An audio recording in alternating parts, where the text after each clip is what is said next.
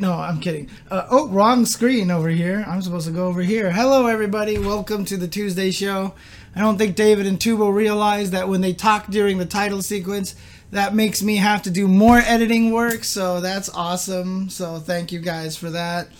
Absolutely, James. Happy to be a great help to you. Yeah, welcome. Here I am eating my Horosis and Maror. Shout outs to everybody who celebrated Passover over the past weekend. I still have a ton of both of those. What's going on, Tubbo? How are you? I'm great. No one knows what that food is that you just said. Buddy, I'm eating straight horseradish right now on top of unleavened bread with a mixture of nuts and apples and honey and some other stuff that's in churros. I don't know. Whatever it is, my mom makes. It's great. It's awesome. Is it actually good, or is it you just grew up with it? So now you have to say it's good. Little of column A, little of column B, probably, but right. I'm real happy with it. I'm real happy with it. So here's what we're going to be doing tonight. We're going to be talking about WePlay, MK11, UFL. Good and bad. A lot of good, some bad. Game news, bunch of some stuff, maybe not a bunch of stuff, some stuff to talk about. We have an interview with special guest Brian F. Who's going to be talking about playing, content creation, hosting, Street Fighter 5, all sorts of stuff. Whatever we think of, we'll talk about. Yeah. We have a couple of 5-5 matchups that we're going to get to. Who's on your Mount Rushmore of the FGC? Da-na-na, and other stuff. There's some other stuff from the viewers, of course. Talk about some tournament results, a little bit of community news to talk about. I'm out of here, guys. I'll see you all next time. Whoops. And then to round things off, we have the mailbag. Straight horseradish. That's right. Don't you guys like horseradish? I actually do like horseradish. Whenever I go to Arby's, I always get the horsey sauce, and if I get a roast beef sandwich, has to have horseradish on there. Otherwise, I will not eat it. I mean, I have like a tremendous amount of beet horseradish in here. I don't know if you can see how much that is, but it's a very large amount, and I'm looking forward to eating it. Tubo looks. I'm gonna have go to Arby's. Clean nostrils tonight. It's gonna be great. My sinuses are gonna be absolutely free and clear.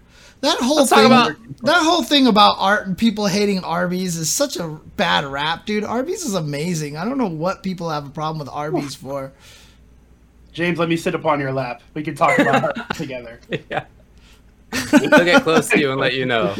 I would kill you, James. God. All right. Let's talk about WePlay. WePlay is a tournament happening over there in Ukraine, in Kyiv, in Ukraine. They did this with Mortal Kombat before when they did the Dragon Temple, which at this point was a few months ago. It was real fancy production, augmented reality, all sorts of fancy stuff. Just like we have on the UCTV Tuesday show. Just augmented reality. Exactly the same. Same quality for sure. Exactly. Same quality, absolutely right. And they did it again. They, in fact, have a whole season with multiple different games. There's going to be Soul Calibur, there's going to be Tekken, but first off was Mortal Kombat, and that was this past weekend. So they invited 16 players over there. They had a $50,000 prize pot. It was all offline. They said that they did good COVID predictions again. Hopefully that was true. And it was fun to watch. Did you guys watch any of it? I actually did. You did? I actually did. I watched a lot of it, surprisingly. Okay. Oh, cool. Okay. I only saw the grand finals. I just watched the grand finals because it was on, during my bedtime. So I woke up only early enough to catch the grand finals. So I don't remember. I watched it the next day. I don't even remember what it was on. The grand finals was on around 3 p.m. or 4 p.m. or something like that. So somewhere in the afternoon. Okay. Yeah. I watched, as you might imagine, basically all of it. I watched not a lot of it live, actually. I just still wasn't around. I had a lot of work, had some family stuff going on, but I did watch it over the next day or so. And yeah, it was fancy again. I mean, it was all different layout than before. Last time was very Mortal Kombat Dragon Temple theme. It was temple-ish looking, I guess you would say. And this was a little bit more industrial kind of theme. Well, I mean, I'm guessing that they're not going to do much to change between the games and the season, right? So they probably can't theme it too much for one game because otherwise they're going to have to tear down and rebuild and tear. So if they're planning to do multiple weekends in a row, I believe that they're probably just going to reuse most of the assets, right? I think my biggest takeaway with the look on everything, like just the ambiance and all that, the screens above the player's head that also were like the commentator's desk at the same time. Right. Those screens are like $10,000 plus a piece. And like I'm pretty sure you can't. They come in pieces, so you have to have a technician come out and put it together because it's too big of a screen to ship all at once. Yeah. So that makes it even more money, and like it just makes me think about those screens alone are probably a bigger budget than a lot of majors have in the United States. Yeah. Also. Imagine losing and somebody just drops a banner that says defeat above your head. Because that's exactly what they did every time someone lost. Like, that is they're just like throwing pies at the clown. Like, it's just terrible, man. At the beginning, when they did the players walking in and they had the whole, here's who's playing, here's a little bit of background on them, and then they would walk in there and they screwed up for Hayate. I don't know if you guys saw that part. No. Did they call him Nikki FGC? All the players, that would be hilarious, actually. But no, they didn't have his picture up behind him or something. They had Biohazard there before because they're Canadian, I guess, is the connection. Anyway, it was really funny that like there was this extremely fancy setup. Everything was great with the exception of that one screw up. And hats off to whoever's running the WePlay Twitter account, because as soon as that happened, they ripped on it as well, which I thought was they're not taking it too seriously. That's smart. Yeah, for sure. I mean, the production was swanky again. I don't know about the augmented reality Shiva at the end of things. So did you guys see that part? I actually missed it, but we were in group chat, David, and I think one of our other friends was like, well, Sonic Fox just had a shit talk battle with an AR Shiva. And I was like, okay, I'm going to keep doing whatever I was doing because that's the dumbest thing I've ever heard. Yeah, it didn't go super great. There was like a pretty long pause in between when either one of them would talk, and it was just a little too much. But anyway, it was very fancy again. It was cool they went too hard this time. They went a little too hard, yeah. But I don't know. I guess we'll see what they do for Soul Calibur or what they do for the for Tekken as well. They're probably gonna have fancy tricks like that up their sleeves. The event was cool. It was a round robin the first couple of days to decide who made top 8, and then there was a day where it was basically like screw around day where people used their second and third characters to try to like have a team tournament that they played in. It was a lot of fun too. Okay. A lot of interesting character variety in that. As far as the actual results, e.g. Sonic Fox won it with the Joker. Also with Jade though. I mean, it wasn't just the Joker. I will say though, you do the gesture like Sonic Fox, but Tekken Master was like 2 hits away from winning that tournament in the first set. He was right there. He was literally 1 round away. I mean, I mean, it came down to the final round in the first set, and they both had no life left, and it was just off of the Jack in the Box explosion and conversion into the down 2, I think it was. That was ridiculous, but if it wasn't for that, Tekken Master would be the champion. Yeah, so Tekken Master got second place, and Master Tekken Master was Cetrion, Jade. I feel like he played other characters too, but he had a good list. He won the Dragon Temple last time. I mean, a few months ago, he was the guy who came out on top. There was no Sonic Fox though. Sonic Fox wasn't there. So and I also don't even want to say he got downloaded hard. I mean, that's a tough thing to come back from, if you're 1 hit away from winning and then you're just like, oh my God. And then you got to gather yourself again. I think it's a little of column A and a little bit of column B, situation. It's tough to mental fatigue kicks in at that point. Ugh, it's rough.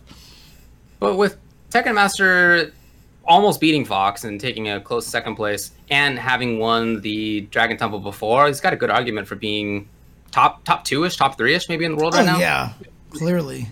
UIU Rewind got 3rd. What was super cool, I want to go through this list because it's super cool that some of these players are in here. 4th was MK Azerbaijan, who's a player from Azerbaijan, a country in the Caucasus. And he named himself MK Azerbaijan because he wanted people to know about the country. And I'm aware of situations in which he's been in other countries and people have been like, hey, MK Azerbaijan, so where are you from? What country are you from? I don't know. Just like not being aware at all. So it's mission accomplished, I guess, that he's making people think about the fact that, there's this country that has a strong scene. According to him, he's not the only player there. He says that there are other good I players mean, there look, as well. to those people's credit, one of the people who plays in my Soul Calibur stream all the time is Florida Man. And he's definitely not from Florida. Unbelievable. Oh, man. He played Sonya Rain mostly, and those are two characters that I think a lot of the scene considers like on the lower half maybe of the tier list.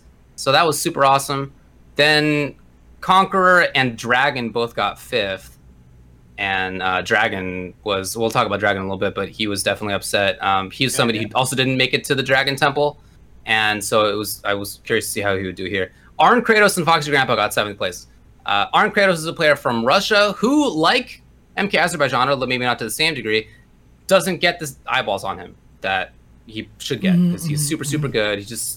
Nobody's been able to travel, but even when there was travel, we knew him, we knew he was good, but he just didn't get that many situations to actually show it off. Right. So super cool for him that he made it up to top 8 in this too. Yeah, and it's a frustrating situation because I feel like that this is kind of one of those things. This is kind of changing topics a little bit, changing gears, but like I feel like this is what leads to most of these fighting games removing zoners at this point. But man, there was a lot of zoner hate for Cetrion in the grand finals, and it's like if you watch the game from Tekken Master's viewpoint, it's so stressful trying to keep somebody out, and it's like every wrong read you lose 40% and all these things, and it's like, God, do you not realize how much work it takes to play a zoner in a fighting game and be that consistent? Like,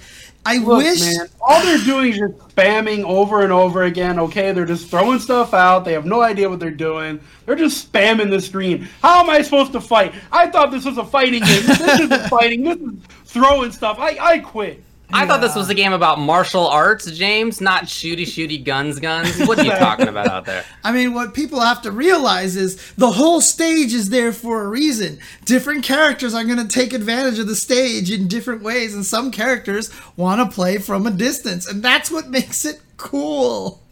Oh, gosh, it's so... But seriously, there is a tremendous amount of anti-zoner feelings among the NRS like stream viewership, not among the like competitive player base, really. I mean, not that I've really seen. But when it comes to MK viewership, there's a lot of casuals in there who just really like Mortal Kombat, but they aren't as into like the competitive side, and they're watching and they're just like hoping to see their character, or they're hoping to see players go boom boom against each other a lot, and it wasn't the grand finals, certainly. My favorite match in this entire top 8, actually, maybe the grand finals because it was so close that first set, but Dragon versus Tekken Master, where it was actually a mirror match of Cetrion's, was to me like the apex of basing and exact little spots on screen and movement, because she has good movement and interesting mix-ups. I really, really like that one, but so definitely the chat was unhappy during that. Here's my advice. Someone in the chat says that from a viewer perspective, zoning ain't fun to watch. And I understand that. But but see, here's the thing. The reason why zoning is not fun to watch is because the people who don't think zoning is fun to watch hate zoners. So when you watch the game, by default, you are already putting yourself in the mindset of the person trying to break the zoning. So you're already seeing the zoning as annoying and frustrating. Next time you watch a match with a zoner, put yourself in the mindset of the zoner and think to yourself, I would do this move, and then watch Sonic Fox dash forward and you were completely wrong and you would have lost now 60% of your life because Joker just destroys you, right? Put yourself in the mindset of the zoner and try to see how hard it is to keep somebody out. And that's the thing. Like, if you play as, like I said, I played Harlequin in Injustice 2.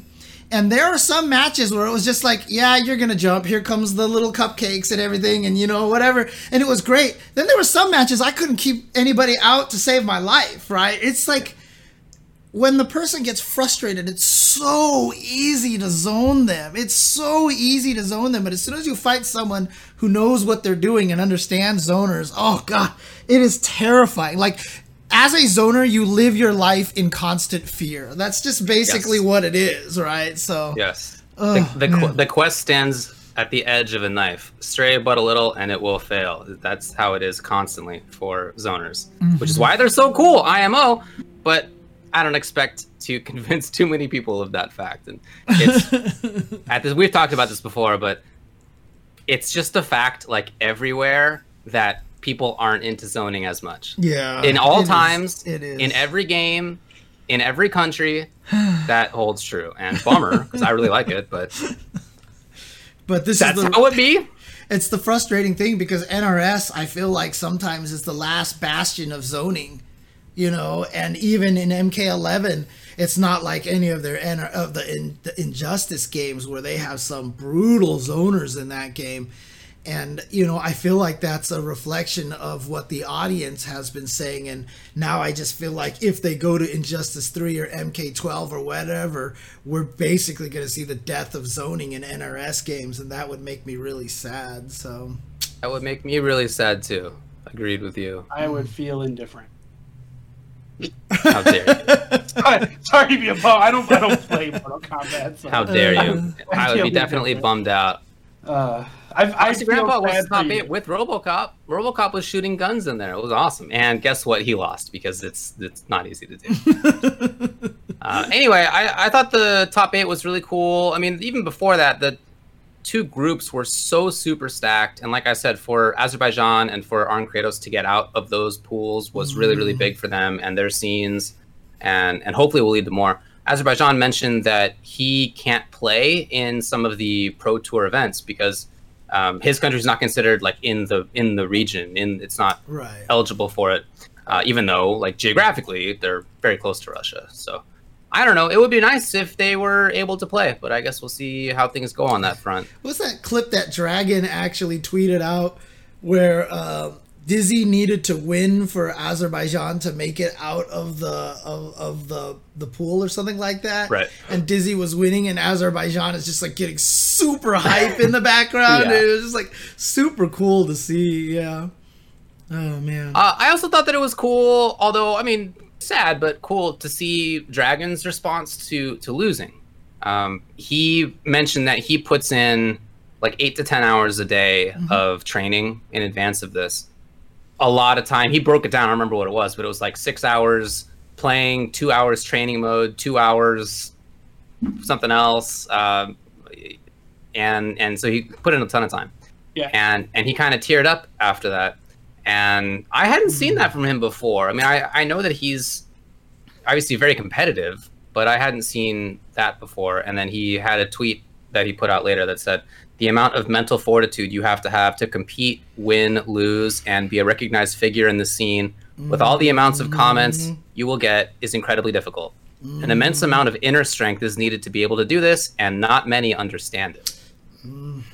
Especially if all he does is sit there and see people yelling at a Cetrion and being like, this takes no skill, you suck, kind of thing, you know, like, that's not easy to do, man. And you know, content create, I mean, it's one of those like things where a lot of people out there go, wow, you're famous, you know, you're an influencer too, oh, poor you. But I mean, dude, we're all humans, dude. Yeah. Death by 1,000 paper cuts. Sure, and he puts in the time. It's not like he's half-assing it. I mean, he's that's a work schedule to do like 10 hours a day. Is like that's a job. So not easy, I'm sure. I stopped competing before the stakes were like the stakes are now. $50,000 prize pool here. And I remember how I felt when I was trying to actually be good in the amount of time that I was putting in and winning $50 at for first place or whatever it was. I'm playing Soul Calibur casuals on my stream yesterday, and there was one match, like I was getting so frustrated because I was so close to beating people, but I couldn't ever clutch it out. And in one set that I finally clutched it out, people on my chat were like, you sound so stressed out even though you're winning. Like, and this is just a casual match, right? This isn't even tournaments. And the whole time I'm just like, oh God, you know. for a while they had their BPM, their heart rate. Oh, that's right. Was up there, and they ended up taking that off. I don't really know why, but dude, some of those were up there. Some of those were in the 170s, 180s briefly. Hey, man, like in all seriousness, probably shouldn't do that, man. There might be some people with health conditions and such, and if it shows their BPM a certain way, it could give that away. So that's probably why they took that down. Yeah, I kind of had some similar concerns just for privacy. Yeah, exactly. Okay. Like, don't. It's like from a viewer perspective. Yeah, on the one hand, like it's interesting to note when their heart rate goes up and down. What are the like moments and decisions where that happens? But also, like I know that they're stressed. Like, I know that. I can see them. I've competed, although obviously again not in $50,000 tournament conditions, but like I can guess. And so when they took it off, I wasn't annoyed by that. I thought that was totally fine. But interesting idea. One thing I will say in response to what you said about Dragon, though, my advice, honestly, to Dragon would probably to figure out a way to lower the hours a little bit, because there is a limit to how much you can learn in a day, I think. And so, while he does put in that much time taking care of yourself, but I mean, he talked a lot about the meditation and stuff like that as well. So I think he does do a good job taking care of himself. But I don't know if 10 hours a day is necessary. I also don't think that's his regular schedule. I think this is like specifically in advance of the event. Okay, gotcha. Just for big events. Gotcha. Okay, makes sense. Oh, Foxy's in here. He says that your heart rate's normally 114, but you downed a Red Bull before going on stage. It's just going to be artificially inflated. Yeah. Red Bull gives you wings. BPM 240 coming in hot. Yeah. I'm going to anti-air everything. Send to the doctor. Yeah. Maybe that's what I need to do, but when I play Street Fighter 5, down some Red Bulls, and maybe I will anti-air things, Jesus. I'm not sure it's actually going to make it better. I'm sorry. I mean the G Fuel. I have G Fuel in my house. G Fuel, of course. G-Fuel, of course that'll work. Look, it was cool. I had a lot of fun watching it in a lot of the different ways that we just talked about. I also really liked that there were some character picks that I think were like off meta that people didn't quite expect. Like I said, Sonya and Rain and RoboCop. And it was just really cool. I really enjoyed watching the event. Good job to everybody involved on that front. Dude, that's a great question from Hanzo Gonzo. When FGC players are going to contract live-in coaches like in chess. Like, I mean, we talked about Hungrybox when he won EVO. It was largely due to his best friend being a kind of like a coach for him constantly. I've talked about players like Shady K, like Flo. Like Flo would be like one of the greatest live-in coaches because he'd be good at any game you'd want to play. And he would be able to... Unless it's Marvel 3. Damn. So how about that 1x bet controversy? What's going on with that? Correct. Let's talk about that one. Yeah. Well, so that was a sponsor that showed up on the stream, on WePlay's stream. And when it happened, I didn't know what it was. I didn't really think about it, actually. I saw the words on there, but I didn't really think about it. And then some other people started talking on Twitter and the like about what this sponsor was. And I started seeing tweets. I started getting DMs. Started seeing things in group chats that were about what 1xBet is. So it's a betting service, obviously, as the name implies. And that's what they wanted you to use it for. But it's not available in a ton of countries. Not the US, not the EU, not the UK, not actually even Ukraine, where this was taking place. So that's all pretty weird. And upon looking into it, it has really, really big legal problems. The alleged founders may be criminals wanted internationally and at home, whether they're from Russia, they live in Cyprus now. That's real shady. And they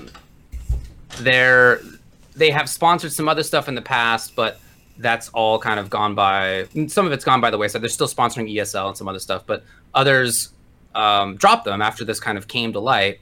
Right. And the fact that it is banned / doesn't have a license in a lot of different places.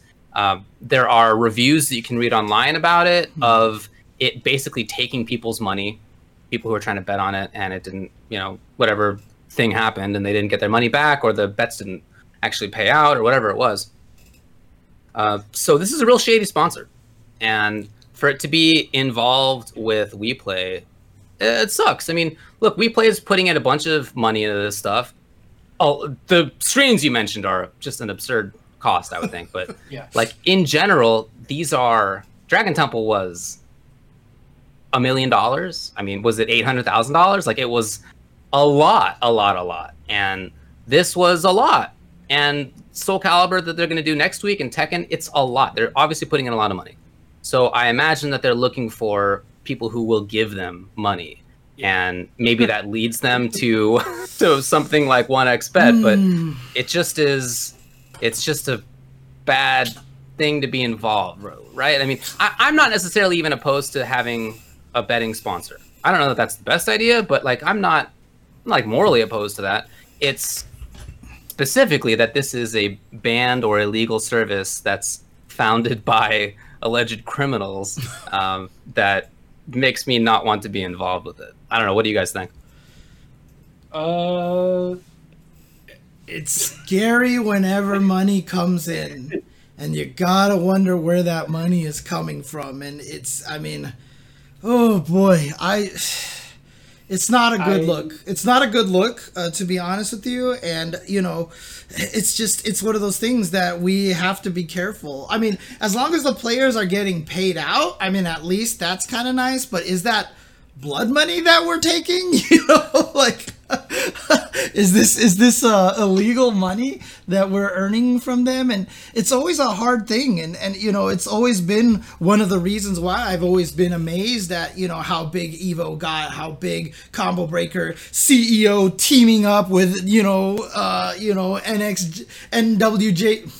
God, I don't even know what the Wrestling. New Japan Pro Wrestling. New Japan NJPW. Yes, thank you. You know, teaming up with them and stuff like that. You know, we've done it through grassroots means, and that's always been impressive to me. And every time something comes in and throws a bunch of money in like this, it is scary. And, you know, I thought WePlay, you know, was hopeful. I mean, I don't think WePlay is funded by this, but having a sponsor that's like that, I think is kind of yeah, not good. I'll just say that I hope they're being careful, and I'm very sick and tired of shady companies coming into the FGC. Like, Yeah. Now, I had never heard of WePlay before they did the Dragon Temple.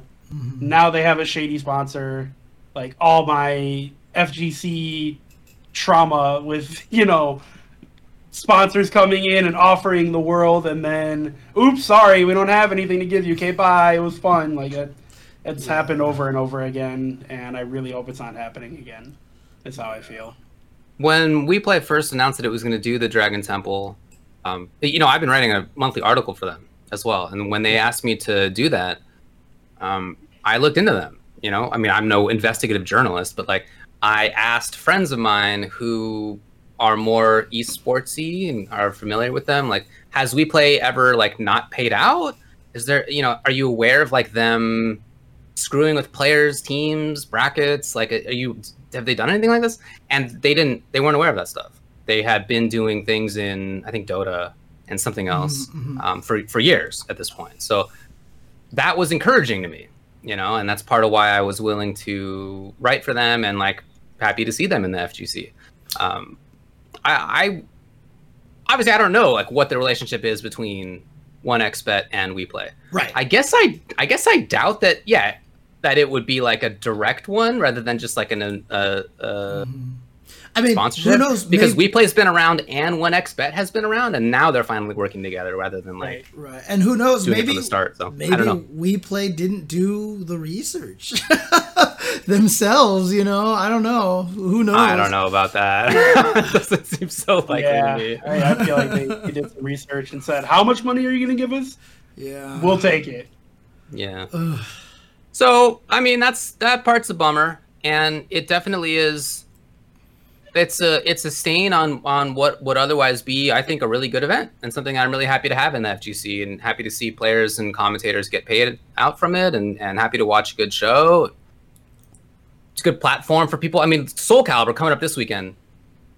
This is a new thing for them, right? I mean, Mortal Kombat has had big, extremely high payout events. Right. Calibur hasn't really had that kind of stuff. And there are players who've been doing Soul Calibur for 20 years who are going to be at this event as players or commentators. Right. And that's huge for them. And it would be a real big bummer if that was taken away. But also, like, if the money is coming from some illegal gambling scam, then I mean, I don't know that anybody would want to take it. Yeah, I mean, the thing is, we have a right, I guess, to be cautious because, as Tubo mentioned, the FGC has been kind of screwed over by these things over and over again. I've heard stories of companies seeing the FGC as a cheap way to get into esports, because we are so poverty and everything. Like, oh, we can get into esports by going through the FGC and starting there first, and they're probably right. It probably kind of is a cheap way to get in there, but it feels, like they're not in it for the FGC, you know what I mean? And so we always have to be kind of careful in these situations. So, it's hard, and I know some people in the chat are saying it makes the FGC look bad or whatever like that, but I think us being more cautious about it actually makes us look good. So, and it's not like the FGC is categorically hesitant to work with big companies. I mean, we all thought it was cool that WePlay did the first event. It was not until there was some real shady sponsor that any of us is like, what's going on here, right?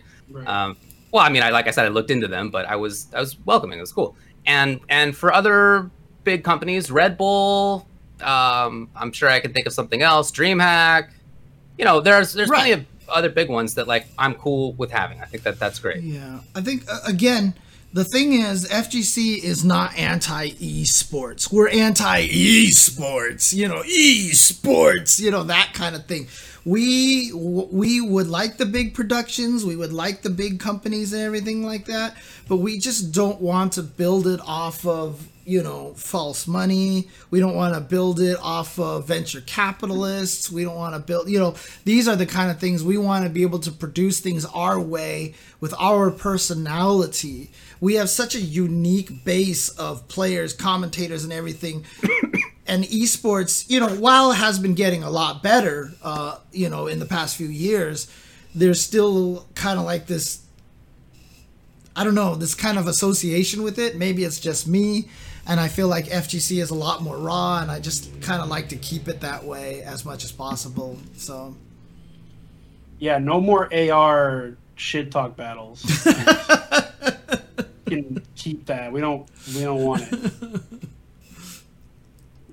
But some of their AR stuff's pretty sick, though. I don't want to get rid of all that. Yeah, but not that. Okay. That was a good experiment. Let's never do it again. Right. I saw somebody talking about it as if it was like a real life Shiva somebody had dressed up in cosplay. I don't know. I thought that was very funny that somebody could believe that. Anyway, all right. Anything else to say about this? Nope. No, let's move on. Okie doke. There's going to be, like we said, another one this coming weekend for Soul Calibur, but we'll talk about that later. Mm-hmm. Okay, cool. Let's talk about the game news that has happened. Right up at the top, Melty Blood, a brand new Melty Blood game. Oh, boy. Announced in 2021, coming out, Melty Blood Type Lumina, coming out for PlayStation 4, Xbox One, and the Nintendo Switch. At least 10 characters at launch, which will not be including Scion, apparently, because she's the main character previously, but this game takes place before the events of the previous ones. I'll have you know. They've already shown 4 characters off. There's a trailer that came out that's very cool. It's just very... It's nice to see that game in kind of like widescreen, high-def format. Like the sprites look nice. Right. Yeah. The game looks good. I think that's great. Importantly, it will have rollback netcode. It will actually be able to be played online on the internet. You know what's really dope is they announced the game and rollback in the same day that they announced the game. What a novel concept. Other companies that have also recently announced games that left everybody hanging, not knowing if there was rollback, and then made a really weird tweet about it, basically yelling at people. That's cool. Good job, Melty Blood people. That's awesome. Look, You made the right choice. I think this is super cool. I'm really excited. I know there's a lot of Melty Blood fans out there. I'm not a Melty Blood person, but again, the idea that the French bread guy who tried out rollback netcode live on a stream and was like, I really like rollback netcode. I think I want to use rollback netcode in future games. And so now this gets me excited because obviously I am a big Under Night in Birth fan. And this is the same company. Does this mean we can get a Uniclair Plus or something like that may add rollback netcode to Uniclair? Because it is a sprite-based game, so it's going to be easier to put in the rollback netcode. I don't know. For me, it's just adding onto the pile of the wave of rollback netcode in Japan. And it's super exciting. And if this one also, if Melty Blood comes out and Japan's like, holy crap, this is amazing, that just puts more pressure on the big companies. And for me, this is nothing but good news, good sign. Like I said, I'm not even a Melty Blood player, but I'm like super happy for the community. I'm super happy for what this portends. Yeah, it's really cool for all the Melty fans to have a new game with good netcode and everything, and now they don't have to play the. Well, I mean, I guess they probably still could play the old version, but they'll have a new version to play. That's really dope. But as far as Uni getting rollback, I'm pretty sure they basically said that's not happening. They said they looked into it, and it was just too much to bother. So. That's what I mean. A new version, like an update, like Uni Type Lumina. James, you sound worse than the Marvel subreddit players. Every other day post, what if a new game comes out? Let me hope, man. Ain't happening, bruh. Give it to me. Let me have this hope. No way. Well, I think it's very interesting that it's announced specifically for the PlayStation 4, the Xbox One, and the Nintendo Switch. It's actually not coming out on the fancy new consoles. I guess you could play them on PlayStation 5, right? Because you can. But it's not coming out for the fancy ones only. I mean, that's great. Like, that means that as fighting game players, we don't have to move on yet. We can still continue to coast on the consoles that we've had for years. We don't have to move on yet. I'm happy about that. I mean, I'm mostly going to play stuff on PC when it comes out anyways on PC. So I don't think this is announced for PC. I'm not going to play Melty Blood, but I'm saying for me, I mostly play fighting games on PC. So, you know, I don't... Consoles, whatever to me. I mean, I have my base PS4 sitting there if I ever need it. Yeah, I got mine there as well. I have an old school first gen PS4 that has managed to survive. Yeah, I don't know how mine is. I have stickers all over. It looks cool. I'm like, me too. I do the same thing. Mine's covered in stickers. All right. What the hell? Is this a thing? You gotta put I get like all my FGC stickers and throw them on. I got a Broken Tier sticker on there. I got an ECT sticker on there. I got an Electronic Frontier Foundation sticker on there. I have the I Voted sticker on there. I got some stuff. I have Embraced Death on my PlayStation twice. I have Jeremy Vicious on my sticker sticker on there. I have a Coach Steve sticker. I have some other stuff that has like Disney characters that say things like set play and whatnot underneath them. That's cool. That's weird. Yeah. I'm so obsessed with trying to keep my consoles in pristine condition. I think I couldn't put a sticker on it and feel comfortable. Yeah, but you're a pet owner. There's no way they're in pristine condition. There's fur all up in those ducks. Yeah, but that's different, right? I mean, you can open it up and clean it out. Like, once you put a sticker on a console, like, I don't know just what... glue on it, maybe, if you care that much, you know? I used to be the same way when I was younger, actually. I didn't do... But now that I'm older and I buy my own stuff, I know that I hate money anyway, so I just treat my stuff however I want to. That's how that's what made me more protective of my stuff, is because I'm buying it myself. All right. Hey, in King of Fighters 15, Yashiro Nanakase is in the video game. Did you see the trailer? What do you think? This is exciting, and I know a lot of KOF fans are super happy about this. So in case people don't understand, KOF follows the lore very closely. There was the Orochi saga, the Kyoclone's Nest saga, and then the Ash saga. Well, Yashiro, Chris, and Shermie were all part of the Orochi saga, which ended in 97. And CYS, I think they all died in 97. So they were in 98, which is a dream match. They were in 2002, which was a dream match. But outside of those games, they have not been playable in a KOF since then, in a mainline KOF game since then. So the fact that they're returning, and they kind of hinted at that in the ending of 14, that some time thing or spirits of trapped in Verse, and when Verse died, the people who have died, their spirits are released, and so they've been resurrected because Vice and Mature were in the game, etc., etc. This is the first time, CYS, if they do announce Chris and Shermie, which they probably will, have been playable mainline KOF in a long time, like 15 years, I think it said, or something like that. And 15 years is even from 2002 Dream Match. That's like 15 years since the last time they were even playable in a Dream Match game. And so there's been a lot of, and of course 98 is a huge game, one of the most popular. So bringing these characters back is a big deal. And so Yashiro, they even teased with a little silhouette that looked like Ryo, and they announced Yuri, and they're like, here comes Ryo, and then it was Yashiro instead, and so it blew a lot of people's minds. Saint Cola even said that if it wasn't Ryo and it turned out to be Yashiro, that he would eat his own ass. I don't think that has happened yet. You have to get on Saint Cola. Yeah, we need Saint Cola to come. What a coward! If you don't follow through on eating your own ass, you're just a coward. But the fact that Yashiro is there was a very big deal for a lot of KOF fans, and he looks fantastic. And he's a character that's never had a 3D model. He wasn't in 14, so he's all brand new. And his animations actually are really nice too. Like even when he does the little punchy super that you see in the trailer, every punch is a different animation. Like he's not actually repeating the same punch over and over again. So it's actually really cool, and I thought it was really nice looking. By far, the best looking character they've shown so far. Mm-hmm. Yeah. By far, the best animated and coolest looking character.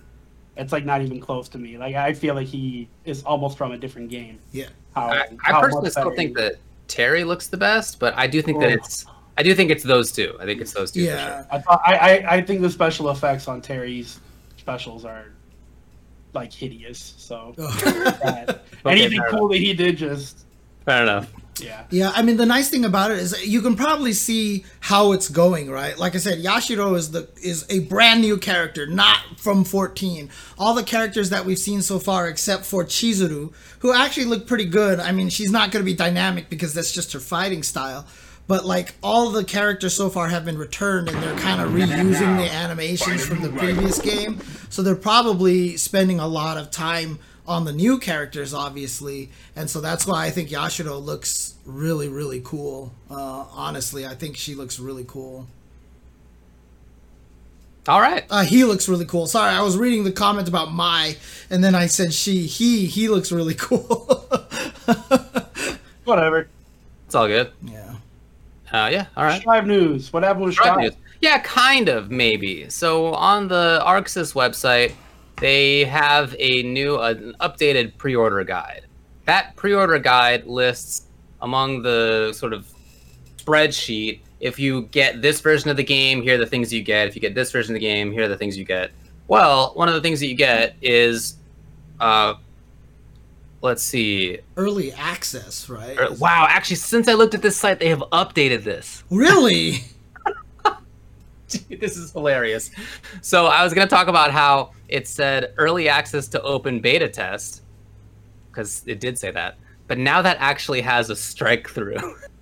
And it says, this bonus is already finished. So I was about to talk about how maybe there's going to be a new beta. Could be. But that has actually changed in the last, literally just a couple hours since I put this together. Oh, no. All right. So they're basically saying that early beta was the one that we already got to, right? Okay. Something to point out on that, though, on the original version, it did show previously if the game had launched when it was supposed to, you didn't get as much of a bonus for pre-ordering.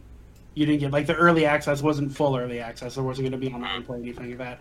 Now, if the game comes out June 11th, you get the early access on June 8th, and it actually has full everything. The whole game is unlocked, online play and everything. Yeah.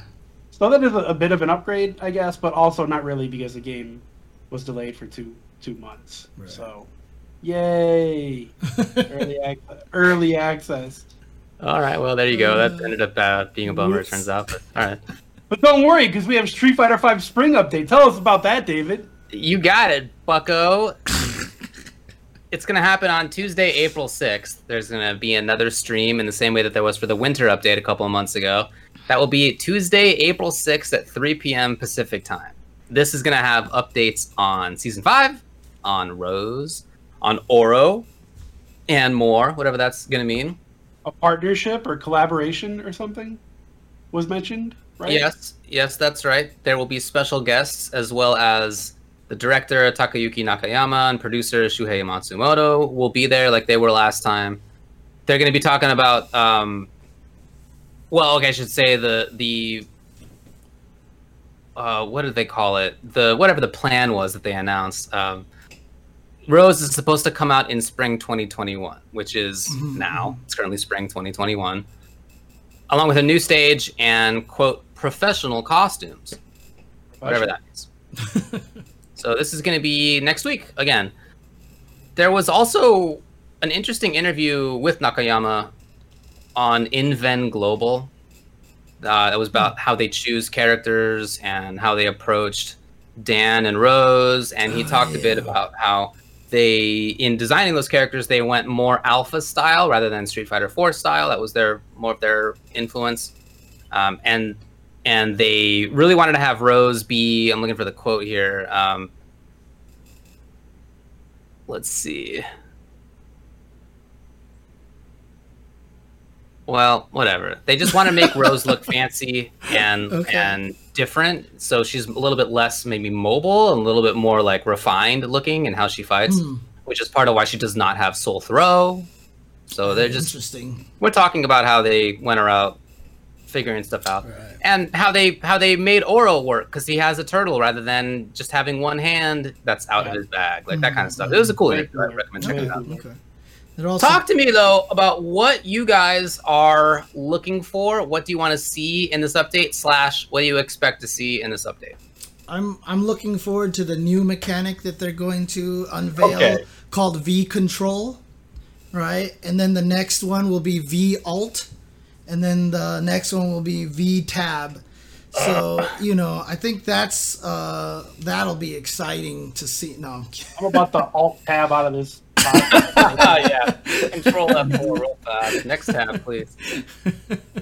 No, I mean, I'm excited. I mean, if there's even any hint, like, even if we get like a single animation like we did for Oro last time for Akira, I'm gonna be really excited. I'm gonna be really excited for that because that's a character I'm really, really looking forward to. I just really want to see how they're gonna try to incorporate, like, her V skill had better be a launch into an air combo, and then like her super had better have like her teammates come in and blow people up and stuff. I'm really excited for that character and see how they would incorporate some rival schools-y stuff.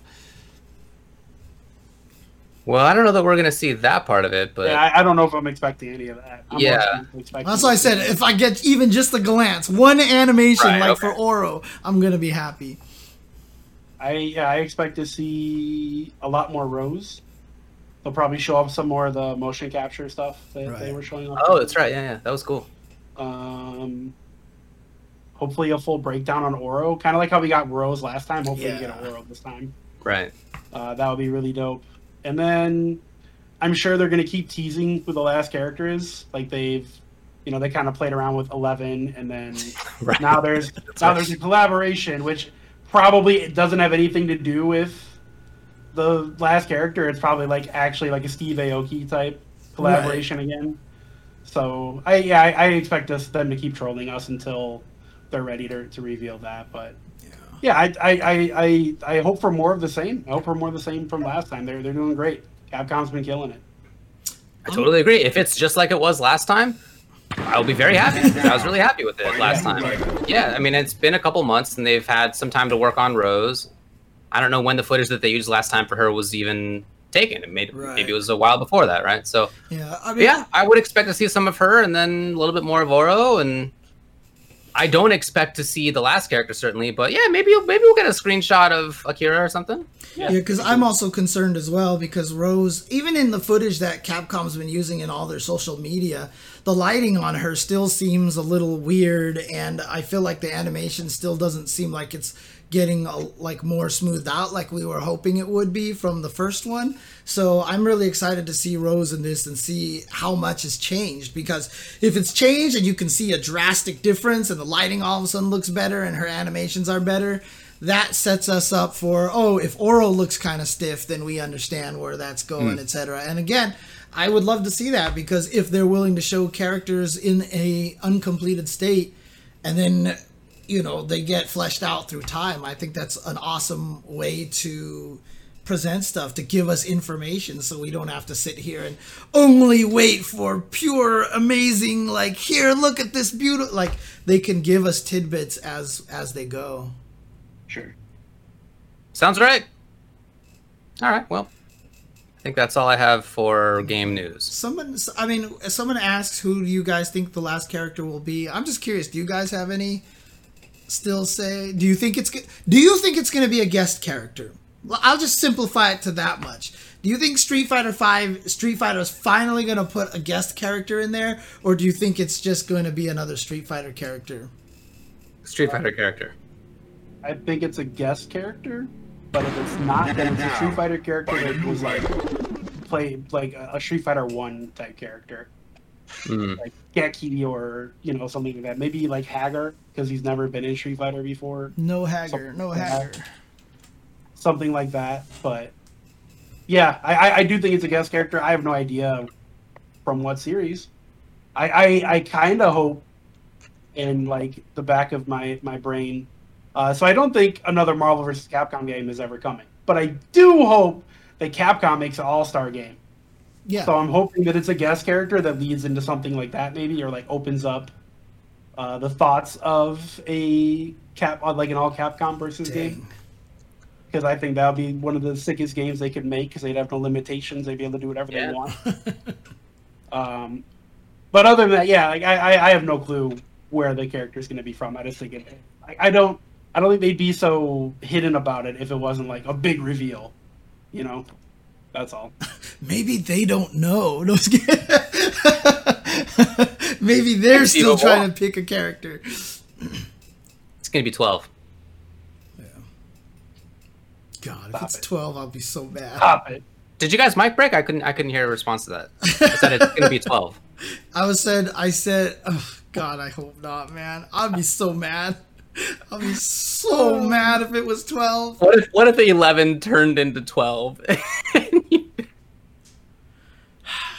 Then I would. That would be awesome. Then I would 86 out of there. You know what's even funnier than 12?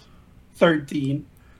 I'm on board. What if 13 is like extra good, even better than 12 was? But what about 14? Oh, yeah, that would be amazing. 14's even better than 13. You can't go any higher than that. Did you say 15? Wow, no. Look, they just need to make the character. That's the max. You can't go higher than 15. No, 69. That's what they just have to do. They just have to have 69 the character, or 420 the character, and that will be the end of it at that point. Both. And maybe do a fusion dance become 69 420 Yellow Blaze it. Guys. All right, let's bring on Brian F. Wait, does Brian F. actually have a 69 emote? And that was like the perfect segue ever. I think that actually worked out. Totally not planned. Well. Not planned even a little bit. No, not at all. Oh my God. -4. Wow, nice. Okay. All right. Quick on the draw there. Let's go ahead and take a quick break, and when we come back, we will be bringing on Mr. Brian F. to the stream and talk to him all about what he's been up to in the FGC recently. So let's do that. Be right back, guys. David, stay with me here. 16. What? No. Can it go that high? It could. We are. Where's Brian? Mr. Brian F. Can you get in the show calls chat, please? He needs to do that, and I need to get his link over here.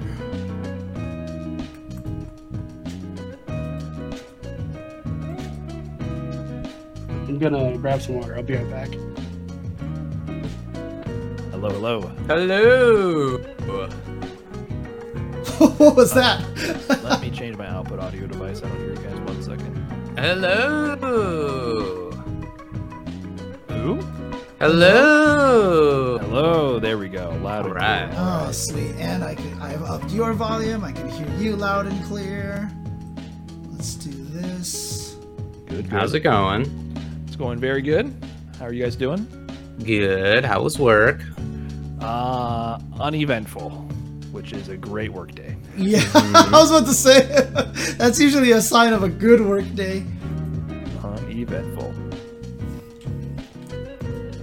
Tell them I'm on stream. Oh yeah, I am on my stream. So I don't know if Indeed. you guys have your audio on your stream. So Yes. We No have leaks of all the the super audios important on all the interview. streams. Let's see here.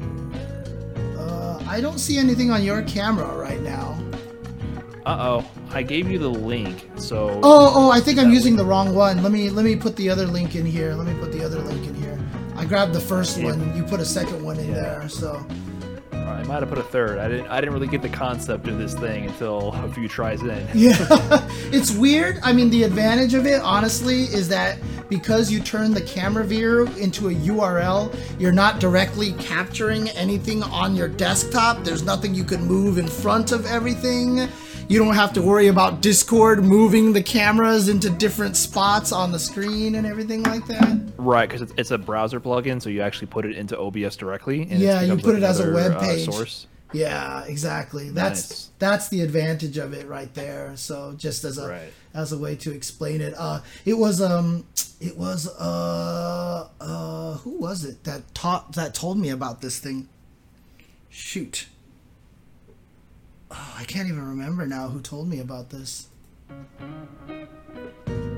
Yeah, audio is always supposed to be on at this time. Everybody can hear us, so.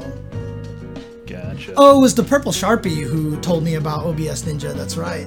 Oh, nice. Yeah, she's the one who taught me about this. She got the tech. Yeah. You're looking positively Sajam there right now, so.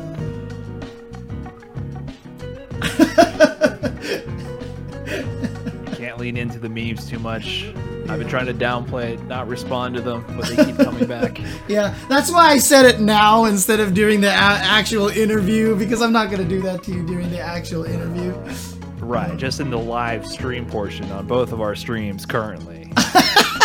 Right. Appreciate that. Oh, that's the worst, dude. I mean, it's like when everybody always posts links to Asian people and they're like, dude, James, I think you look just like this guy. And I look at it and I'm like, this guy looks nothing like me. Holy crap, David turned All right, I'm around. back. David, Did you guys start without me? no. This is the preview screen. I saw the timer running and I sat down. I was like, did they really just what? But no, that's not the case. I About the call. I had to take care of a cat who was very insistent that somebody listen to him. Whoa, I Oh, see there he a is. tail. I see a tail. That's my boy. His name is Cat. Hey, what's up, cat? Being a cat, huh? We're still on break, right? Yes, Yeah, we're but let's still on start. break. Okay, no, hold on. Give me 1 second.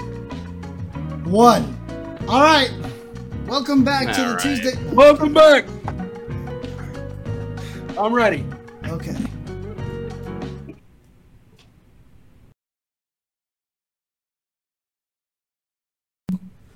All right, welcome. What just happened? What? Well, we David's were, gone. we were all just talking about how we are all. Here's coming what back. happened. So Ajax really wanted to be held and loved like we had never paid attention to him in his entire little kitty cat life. Of course. And so I went to go get him, And I picked him up and I brought him right here. I sat him right here. And then he started making such a big fuss. Like, he hates that everybody keeps holding him all the time. And why won't anybody just leave him alone for 1 second?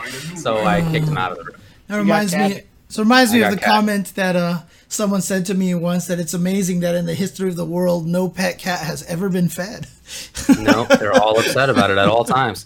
You guys can't see the cat because the cat's out of here, but he knows how to open doors, so we'll see what happens on that front. All right. We're going to move on now to the interview with Brian F. We have special guest Brian F. on. What's up, man? Yay! Hey, I Look at that am relaxing. mustache. I know. Oh, you like it? I yeah. kind of tried. I got clippers these days. I've never owned a pair of clippers, so I noticed they came with these things where you can adjust the setting. So Yeah. I attempted grooming for the first time with facial hair. Normally it's all or nothing, but I used one of those clippers with the 3mm setting to shave down the terrible beard I have going. But if you do this length, it fools you to thinking I actually have some suitable facial hair, and then the mustache comes in. I think it's working pretty well. Tricks You people. got like a reverse me situation, because I do have a mustache here, but it's blonde and really thin, and you kind of can't tell. It almost looks like I have like a just shaved Amish looking situation.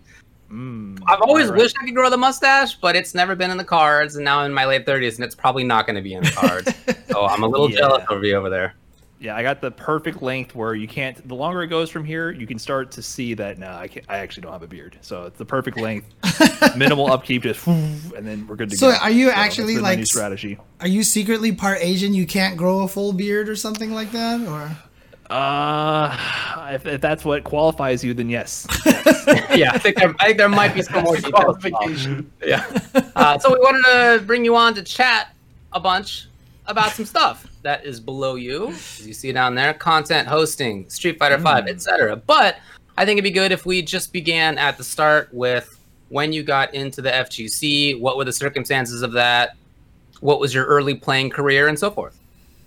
Sure. Yeah, I've told this story a few times now. Like, basically, I got in on a whim because I bought Street Fighter 4 because it was on sale for $20, and I had a Best Buy gift card for $20. And I was like, oh, Ryu Ken, yes, I saw them before at like the sports bar, on an arcade cabinet. So I bought it, and I hated it. I thought that game was terrible. Wow, you were sucks. So good at figuring out which games are good and bad like that immediately. That's amazing. Well, no, I think maybe Stockholm Syndrome took over because then I grew to have to love it. Right, that's what got me into it, is that I was bad at it, and I'd never been bad at a video game. Like I couldn't comprehend it or like accept it.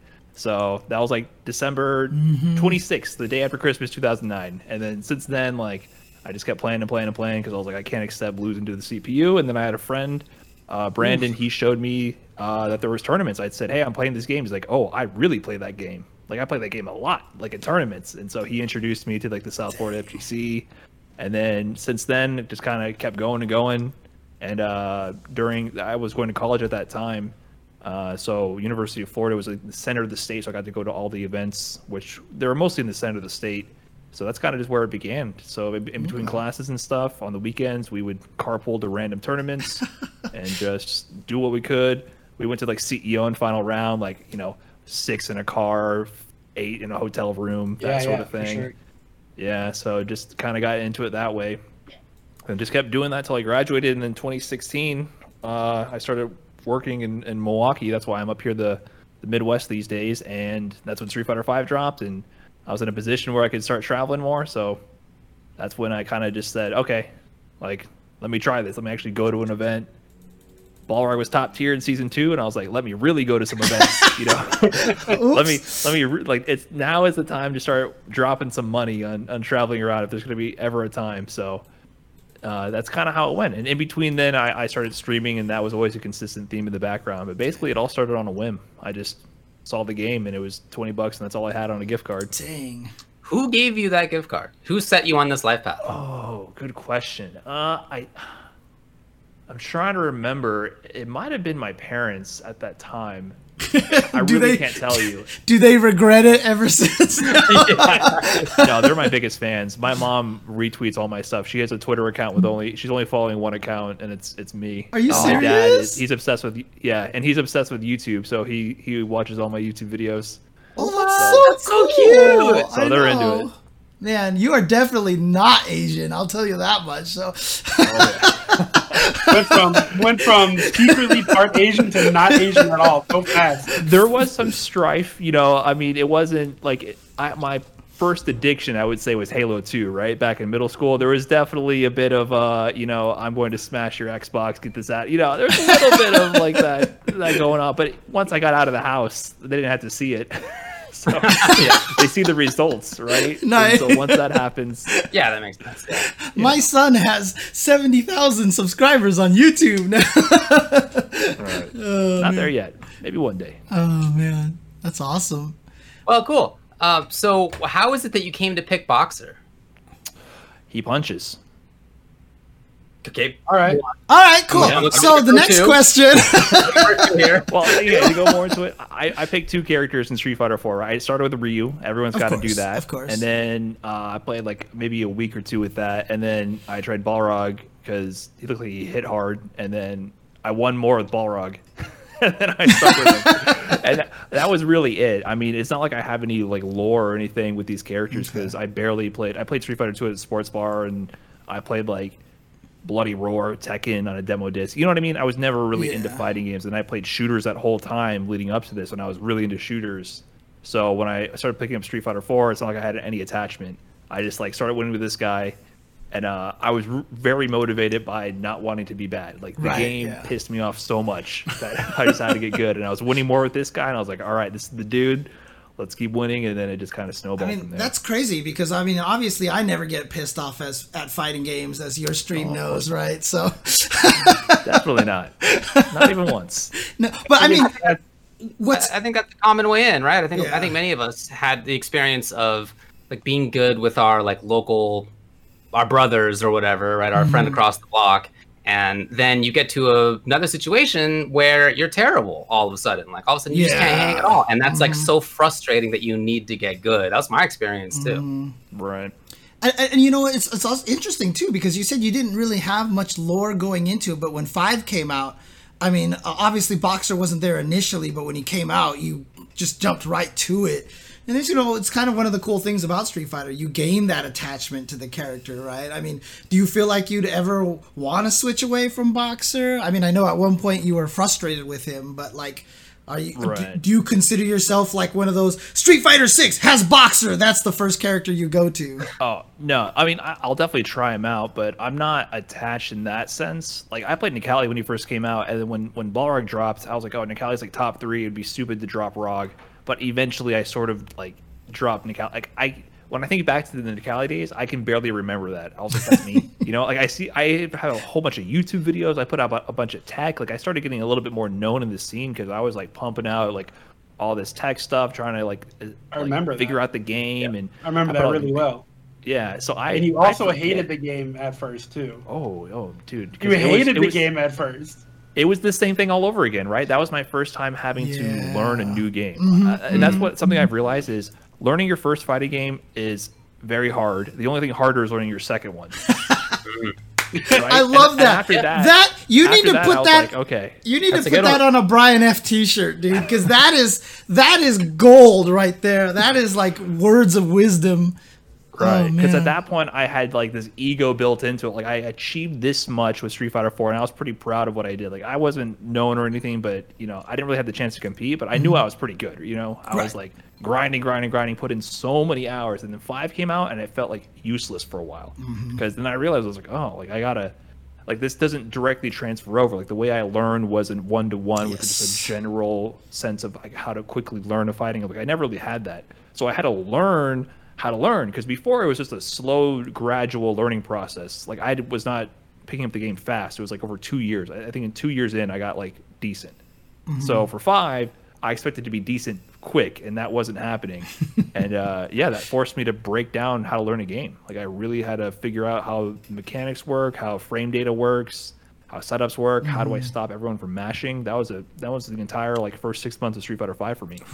It's a very different game, yeah. And what's interesting, though, I mean, do you feel like a lot of your change of opinion on the game also comes from the fact that the game is pretty significantly different now than it was in Season 1? Because sometimes I feel like if we all look back at Season 1, Season 1 wasn't great. Yeah, as a product, it was the worst thing I've ever spent $60 on in my entire life. Yeah, for sure. Bar none. Absolutely. I found my old tweets where like I had the game in my hand. I was like, oh, I can't wait to enjoy this $60 beta. You know, like even going into it, like I knew like Right. Capcom was dropping the ball so hard, and then so it wasn't just like the gameplay.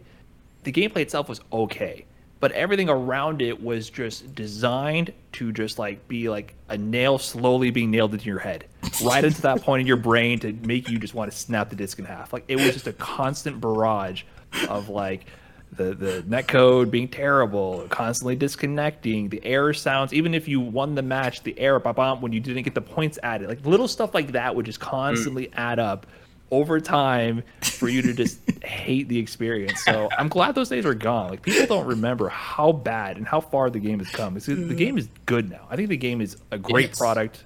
$40 for what you have now is actually great.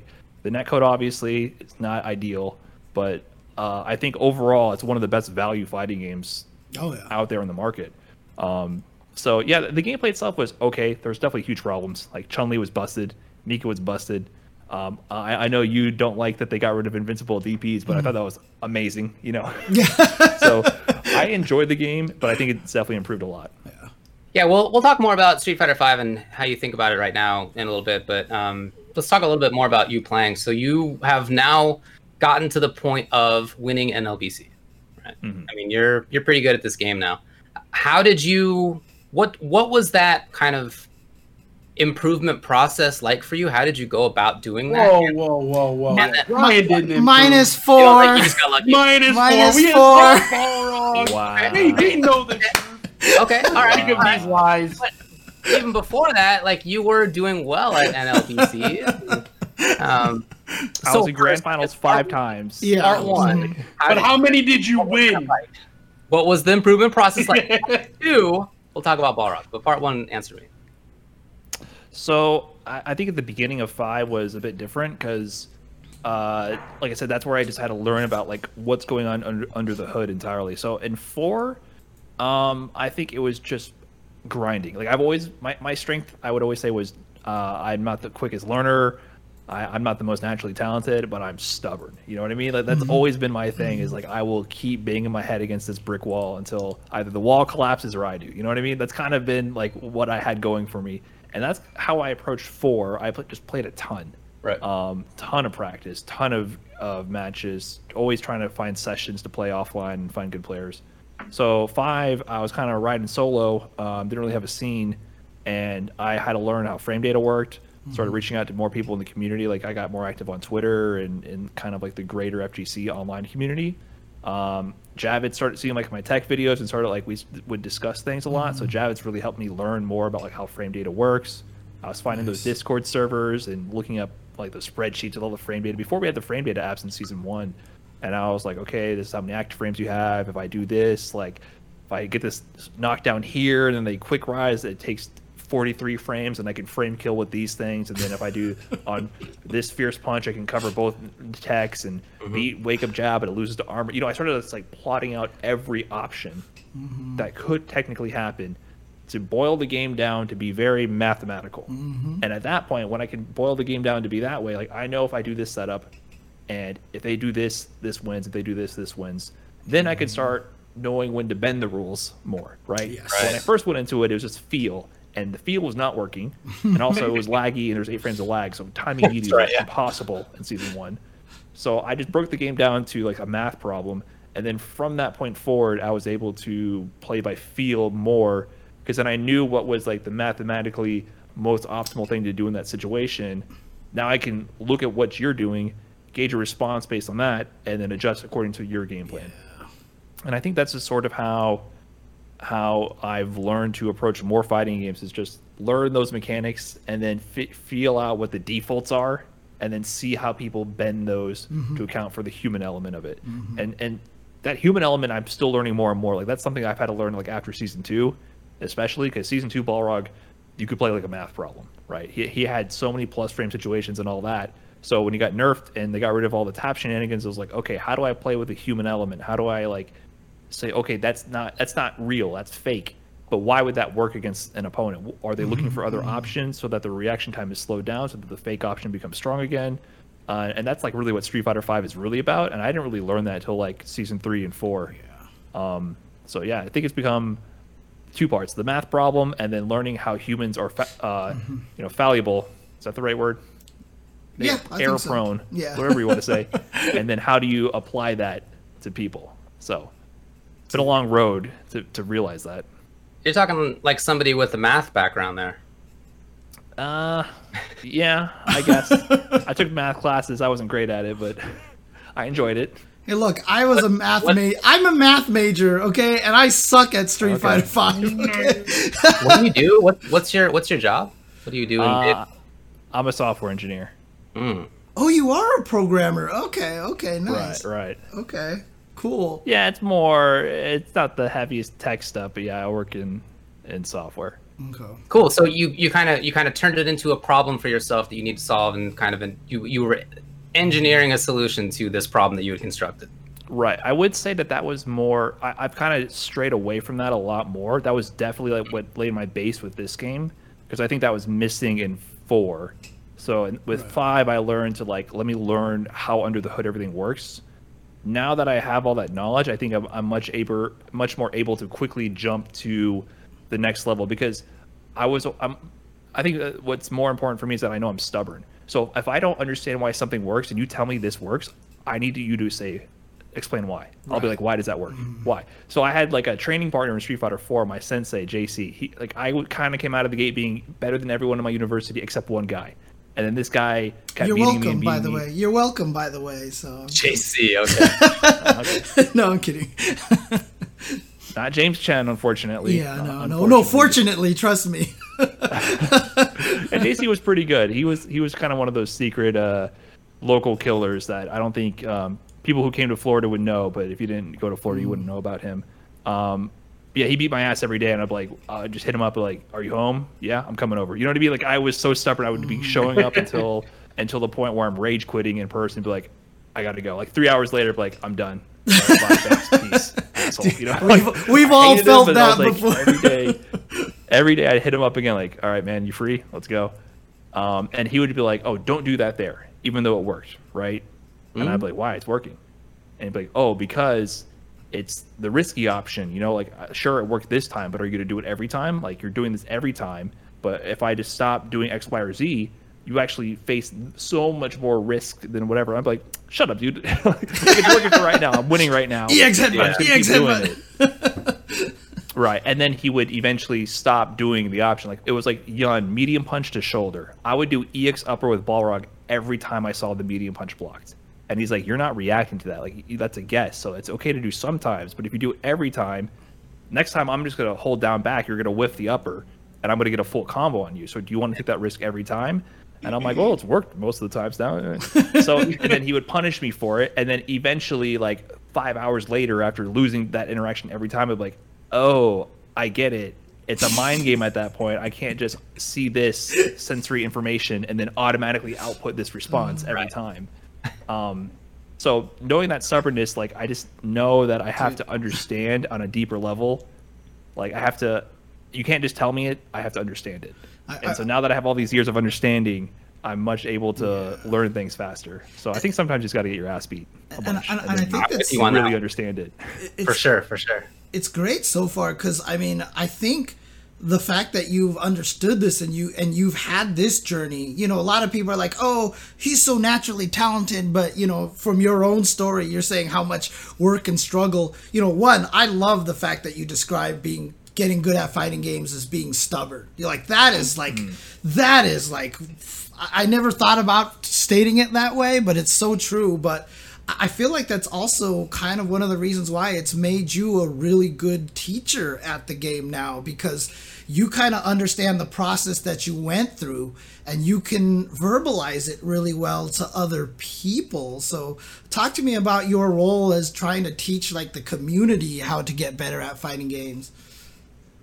Yeah, I think because I have to really understand things to be able to apply it.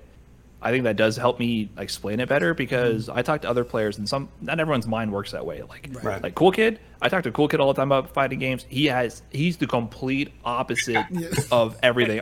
I mean, he just gets it. His first tournament was final round for Street Fighter Cross Tekken, and he went to grand finals in 2013. You know what I mean? And like I went 0-2 like my first 5 tournaments. You know, complete opposite journey, opposite understanding. And then he would do something, and I'll be like, oh, like that's working because of this. And he's like, what?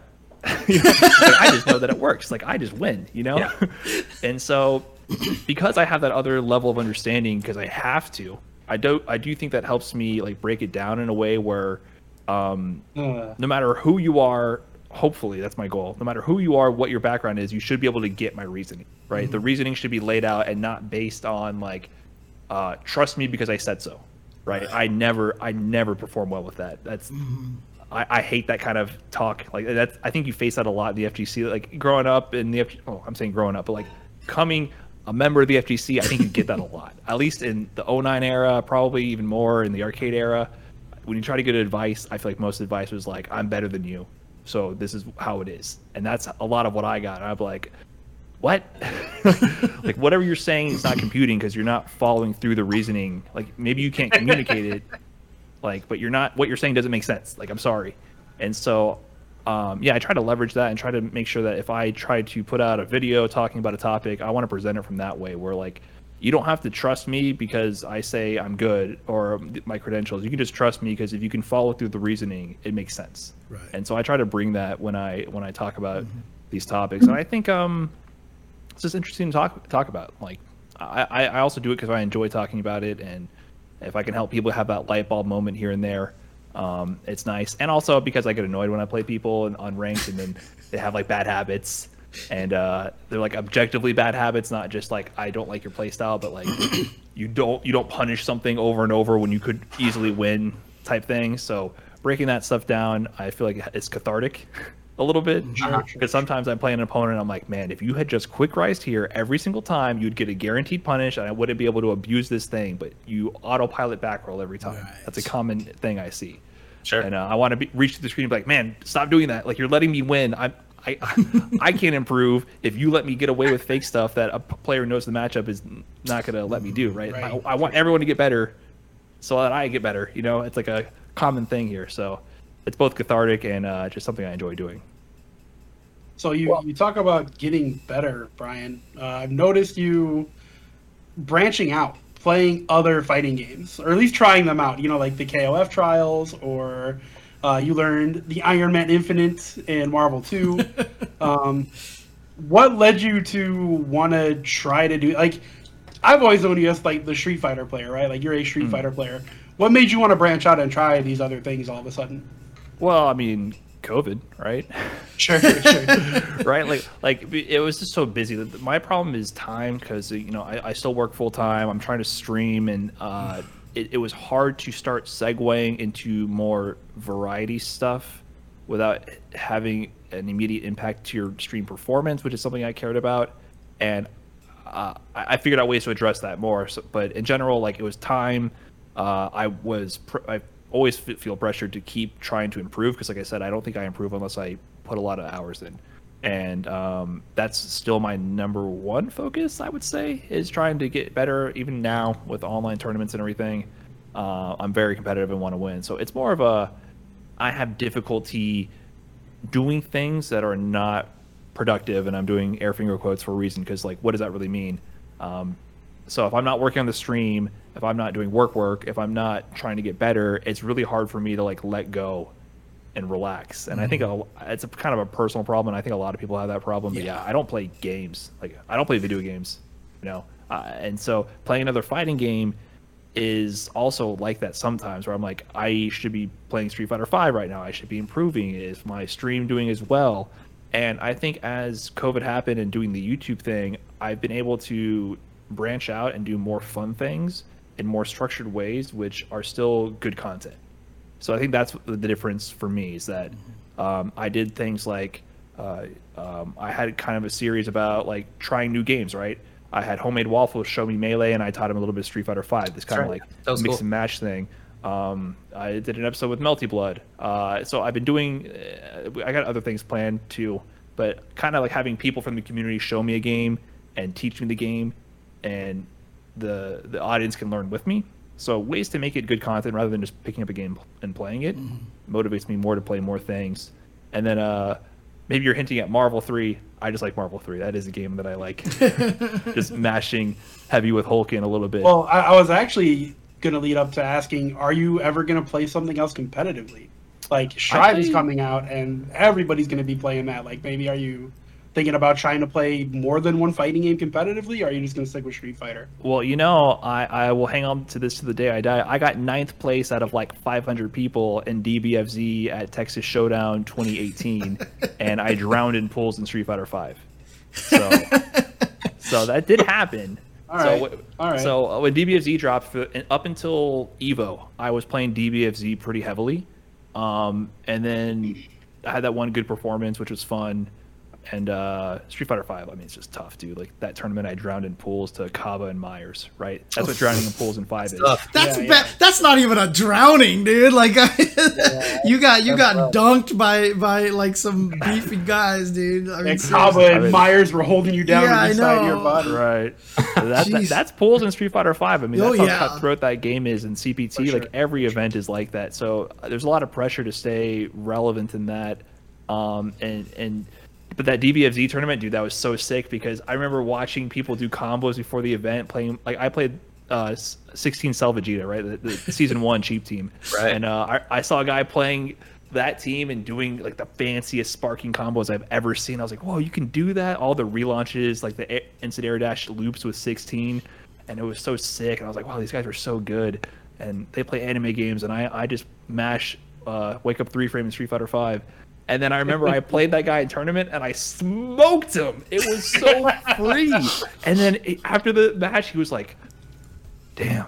Like he just like sighed. And I was like, I had no combos. I had nothing. I just like got knocked down 16, mix up, knocked down 16, mix up. And I was like, wow, that was fun. That's what happens when you learn combos but don't learn how to hit people. Yep. Oh, man. 100%. And that's what I realized. I was like, man, maybe I can do it. Maybe I can play anime games.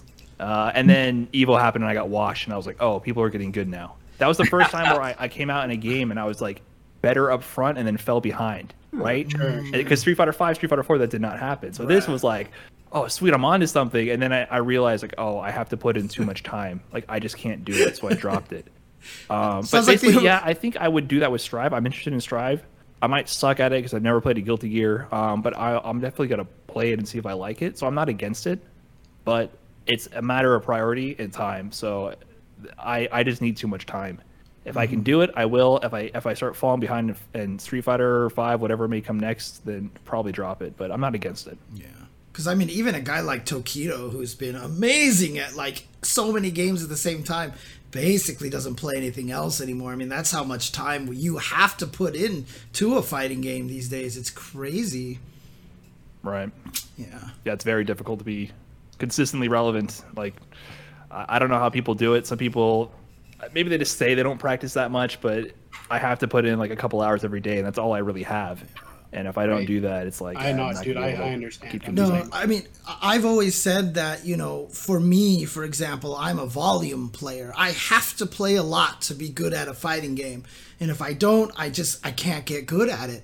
And different people learn differently. I mean, it sounds like you're more of a volume player as well, right? Because there's some people who's like, yeah, I don't practice. Like, he just plays like once every week and he's like amazing. And I'm so jealous of those people. But like I said, I don't know how much I believe them. I can tell you firsthand that I lived with one of the people that did say that. Yeah, I've lived with Big Marcus, and he would tell people, I don't play this game. That motherfucker played 6 hours a day Street Fighter 4, grinding online. So yeah, anybody who says they don't practice. Okay, well, I actually have seen people not practice and be good. Yeah. Look, it's really rare for sure. I think they exist. I lived with Justin Wong. Okay, let me tell you, did not practice.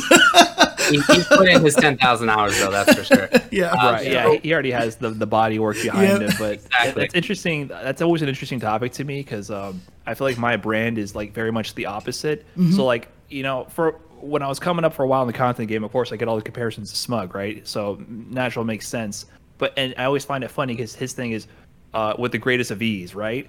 And then mine is with the greatest of difficulty, because what I present to you is all the good, the bad, and the ugly. Like, I am failing 1,001 times to get that one victory, right? And so that's kind of more of my thing, is showing how much goes into it. Yeah. And I find it interesting how people try to like mask it, and I rather put it all up front. Like, hey man, this is hard. Dude. And when I get that win, that makes it all the more worth it. I gotta tell you, man, we need to. I swear to God, like everything you are saying is like right where I'm trying to send my messages to, because I'm always telling people how hard fighting games are. But you know, at the same time, when you learn it, the reward is better than anything that you'll ever experience. You know, so honestly, it's what makes fighting games so great. Because when you do conquer it, it's a fantastic feeling. And I mean, talk to me like when you did win your first NLBC. I mean, was it like you were on the floor sobbing? You know, like I mean, kind of reaction, or how was that?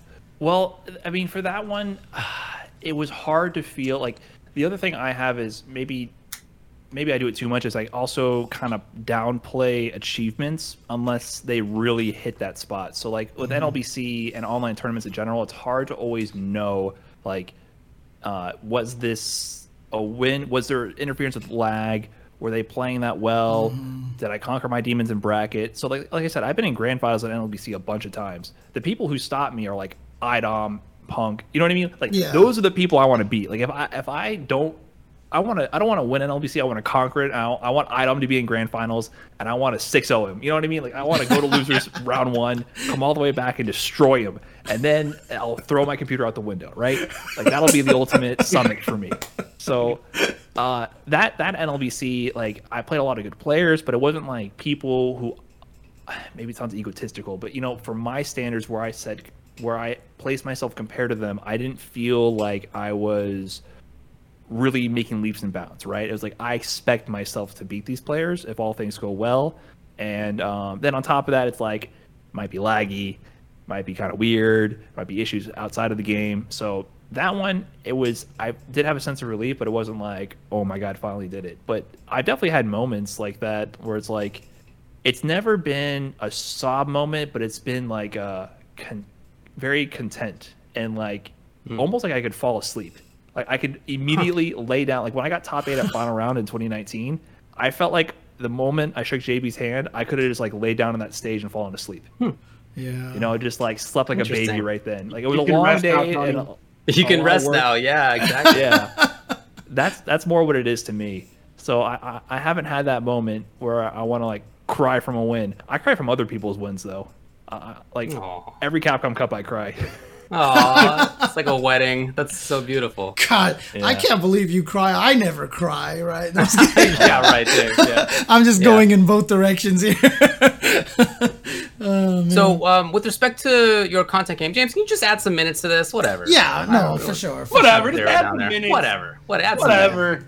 Ryan, we're just going to keep you for the rest of the show. No big deal. Hope you can stick around for like 2 hours, bud. Let's do it. Oops. Well, you got it on there? Okay, yeah, yeah. Well, maybe not 30, but okay, anyway. Yeah. I changed the wrong one. Let's talk about your content game. So Twitch and YouTube for you have grown hugely over the past 2 years. What do you think has led to that success? It's definitely the focus on YouTube. Like there's really nothing else to think about there. It's I think, well, it's not just YouTube, it's doing content specifically for YouTube. So I think Twitch, like the era of just turning on Twitch and playing a game and gaining an audience from that's been gone for years, right? And I was kind of slow to adapt to that as well. But when you structure content around YouTube, and by doing that I mean like when I go live, I usually try to have at least 1 or 2 segments, I'll call it, where it'll make a video, and the video will be something that's clickable, right? So for instance, this weekend I did a stream. I'm going to get the world record in Ultra Street Fighter 4 Trials, right? Balrog, right? It sounds outlandish and stupid and over the top. And the thing is, it's like there's not that much competition on it, so it's not like that hard. No disrespect to Tom Sinister, he took the record away from me. I had to take it back. Nice. So we got a little rivalry there. But it's one of those things where you can like be overzealous and over celebrate something and be the best in the world, but it actually doesn't matter, but it's goofy enough for everyone to get hype about, right? And I had that idea randomly, and the stream got like 1,300 viewers, which is like way above average for me. And the video hasn't come out yet, but I know it'll be a good video, right? It's a clickable thing, it's a direct story, and you can watch the whole thing and be done. So having stuff like that you do will make good YouTube videos. The YouTube videos are then able to get new viewers, because Twitch will not give you new viewers ever. Twitch does not have any discoverability. They do not help you grow. There's nothing in the platform to help put you in front of people. Like, nothing helps on Twitch. It doesn't exist. But YouTube will recommend you to people. You will say, hey, like, you watch this one video game video one time about a fighting game. Here's this guy who does fighting game videos, right? Or people who watch similar videos to you also watch this guy, even though you never watched a fighting game video in your life, but somehow there's some kind of intersection here. Do you want to watch these videos? And the numbers you see, like the impressions, the interactions, it's just so much more than every other platform. And it made me realize that Twitch is like the small pond and then YouTube is the ocean. Like, there's just no comparison. I mean, the orders of magnitude of number of eyeballs on YouTube compared to Twitch, you just cannot compare them.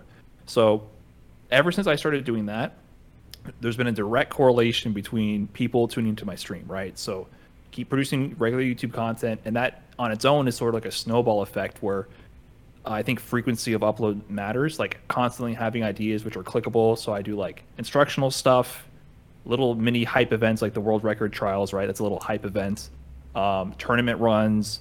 And even if I do like a ranked video, you frame it with like a theme. Like, maybe in this video, I played against a bunch of Hondas. And I'll be like, wow, Honda, huh? Crazy. Do some kind of clickbait with that. And it'll what be a video ranked. name. Yeah. Wow, Honda, huh? Wow. Woo, sheesh. Right? And then just put Honda on there, and then there you go. Like, maybe the video itself, the title doesn't tell you directly what it is, but the video is in ranked highlights that feature a lot of Honda. So they're not, it's clickbait, but you are delivering on what was promised, even though it's not a clinical titling of the video. And that's another thing I learned is don't clinically title anything. It used to be like Street Fighter 4 footage, 1/21/09, session 2, you know? Yeah. That will never go anywhere. And so doing that kind of stuff consistently builds an audience, and then eventually they start funneling over to Twitch.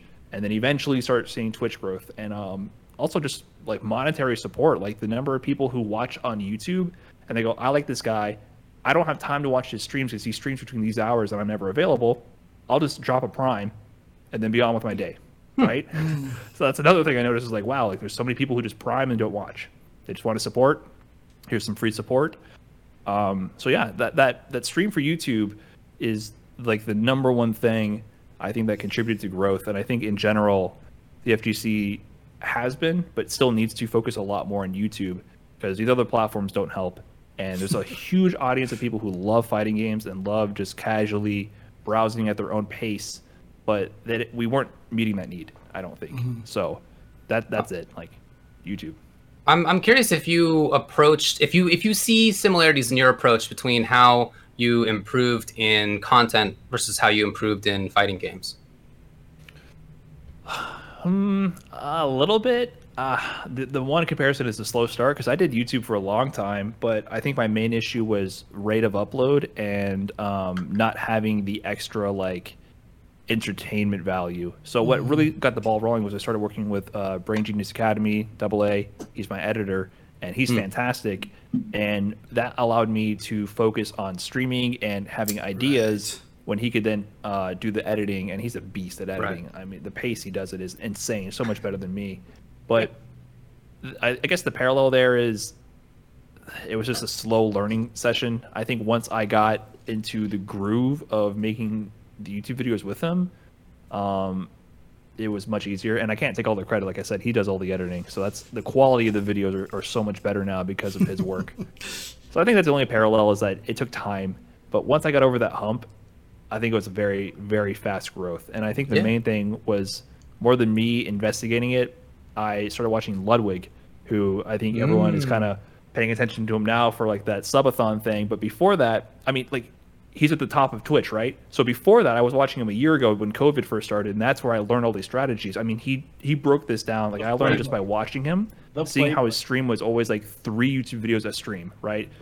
Like bam, bam, bam, and then in between, he hangs out with Chad, and that's the stuff that doesn't make it to YouTube, and that's kind of like what I try to do now. But then he even put out videos like explaining that, like he had a very good way of structuring exactly what he's doing, and he understood on a systematic level what he's doing. So he's not just entertaining and happens to be entertaining and it works. He understands the formula for creating content for these platforms. And now he's the number one sub guy on the platform. So he knows a thing or two, I think. But people are hating on him for that. But I think he put out some videos that I've retweeted, like, just watch this. He breaks it down. I remember that. 40-minute presentation. I guarantee you can learn a thing or two, and it might help grow FGC content, because I think we really need that. So recently you had a new experience of working in a live hosting event situation. Doing not Capcom Cup, whatever they called it, the season finale, final. I don't know. I was there, I'm pretty sure. But how was that different for you? How did you approach that, and how do you think it went? It was both different and the same, because I've been there as a player. I've been to those studios in that area like 5 times at this point, because I've done King of the Hill, I've done the other ones. What do they do? Street Fighter League also. The other whatever, etc. Yeah, so I've done a bunch of events on the player side. So I was used to, like, you go to the chair, they powder your nose, and then you sit around all day, and then you do stuff for, like, 1/10 of the time is actually the action. But being on the analyst side and actually talking a bit more, I don't know, it felt pretty natural at the end of the day, because we're just doing Street Fighter. So I feel like if you tell me to talk about Street Fighter, I can just rattle on forever. So it was both new but also the same, because I don't know. It's like doing a player interview. You kind of do the same thing. You banter, you talk on camera, but I think it was nice to be part of an event where there's not pressure to compete. That was the new part, right? Not like be like, oh crap, I got to win. Just there to enjoy the show and talk about it. So it was a lot of fun. Got to watch 6 matches and got to commentate. So I really enjoyed it just from that perspective. It's a lot more relaxing, I think, than competing. It's definitely the easier job in many ways. There's no doubt about that. I mean, it's harder in some ways too. I mean, you have to be live. Totally. Like, there's a lot more time for you to try to not embarrass yourself, right? Yeah. I mean, it's always that whole thing where me and David always say, if the chat isn't talking about you, then you did a good job. Because if they're talking about you, it's usually not something nice, and that means your job almost as a commentator is almost to kind of just be there. You know what I mean? It's weird. I mean, that's true. That's true once you get to a certain level of expectation that people have for you. When it's something new, like for you hosting, I would imagine you got a lot of positive comments. I mean, I hope you did. Yeah. I think it was the opposite. Yeah, it's because we're new. There was like lots of memes and great job, dude. You're so sick up there. Right. The 5th year that you do it, it's not going to happen quite as often, which is definitely where James is now. Well, I mean, it also depends, because there are some people who, when they show up the first time, people will just dog on them like constantly. So I think it's like one or the other, right? It's one or the other basically, and that's usually probably an indication of how you're perceived by the audience as well. Right. So, I think it's a little bit different too, because I've been on Twitch and the FGC eyeballs for so long. It's not like being thrown as a commentator without that kind of prior experience. So people probably, it's definitely a ton of new people seeing me, but a lot of people who are already accustomed to me are just going to be excited if they're fans of what I do. Right. So there's a lot of positive feedback from that. There's tons of good memes. Like that's how I knew it was going well, was the fact that whenever I would check my phone, there would be a new mention with a new Photoshop meme of me or Rob or looking goofy, and I just hit retweet, like whatever. Right. Like the format doesn't make sense. I don't really get the joke, but whatever. It's a good sign, Yeah. Car salesman, insurance salesman, Brian. Yeah, that was good. Right. There's some good stuff. Whatever. It's funny. You're getting into it, so it's a good sign. Well, yeah, man. I thought that it went great. What do you got, Tubbo? I was gonna say we're way past time, so I have something I need to know before we kick you off the show. Your background. Is that a green screen background or is that your actual house? I think it's a green screen. I've had other people tell me it's your actual house. Pick up No, that it's goddamn real. elephant. Pick up that elephant. I don't believe you. All right, we'll get the scale. Yeah, it's real. Oh man, I thought it was green screen. Tupperware, that elephant is as tall as you. It is, man. It is huge. Oh man. He's real. Wow. It's real. It's real. Look All at right. that. Look at that. You have a Tupperware-sized elephant. That's awesome. Yes. Yeah, that thing is huge. What And about it's the- gray. We're both What about gray. the state fair for my girlfriend when that was still a thing? So Aww. he's been in the background of many a stream now. Dang. Well, cool. All right. So yeah, we're gonna kick you out, but give me 10 words on Street Fighter V Season 5. I think Balrog is fair and honest, and you can't. All prove right, otherwise. he's done. He's done. I was kidding. You missed it. You missed it. You had a couple extra on there, but good job. Thanks for coming on, man. The message Oh, yeah, is what matters plug- there. Plug yourself. What do you Yeah, got? plug yourself. Twitch.tv/Brian_F, YouTube Brian_F, that's BRIAN_F. On Twitter, it's a bit different. It's Brian F, but with a 4 instead of an A. BRI4NF. Yeah, you can see it right under him. stream- Yep. There Oh you go. yeah, I was going to say I stream pretty much every weekday around like 6 p.m. Central, and got a couple of videos uploaded a week on YouTube, so be sure to check that out. That's so amazing that the whole Brian with the 4. I mean, maybe that should be the official with the whole -4 thing going on, right? I mean, it's just like I tried to drop that with the Xbox 360 days, but Twitter is holding on to that ads. Yeah. On to it. yeah. Yeah. Good luck on that front. All right, dude. Thanks a lot for coming on again. All right. All right, thanks, Brian. Thanks, guys. Have a good one, man. Good night. Yeah. Bye. So there you have Later. it. That was obviously Brian F, the strongest Kuime Embu player in the FGC right now. True, it's true. But let's move on to the next topics over here. Nice work. 5-5 matchup. We actually have a couple of our own 5-5 matchup questions here. Taken some from some tweets and some from just some ideas that we had. Number 1.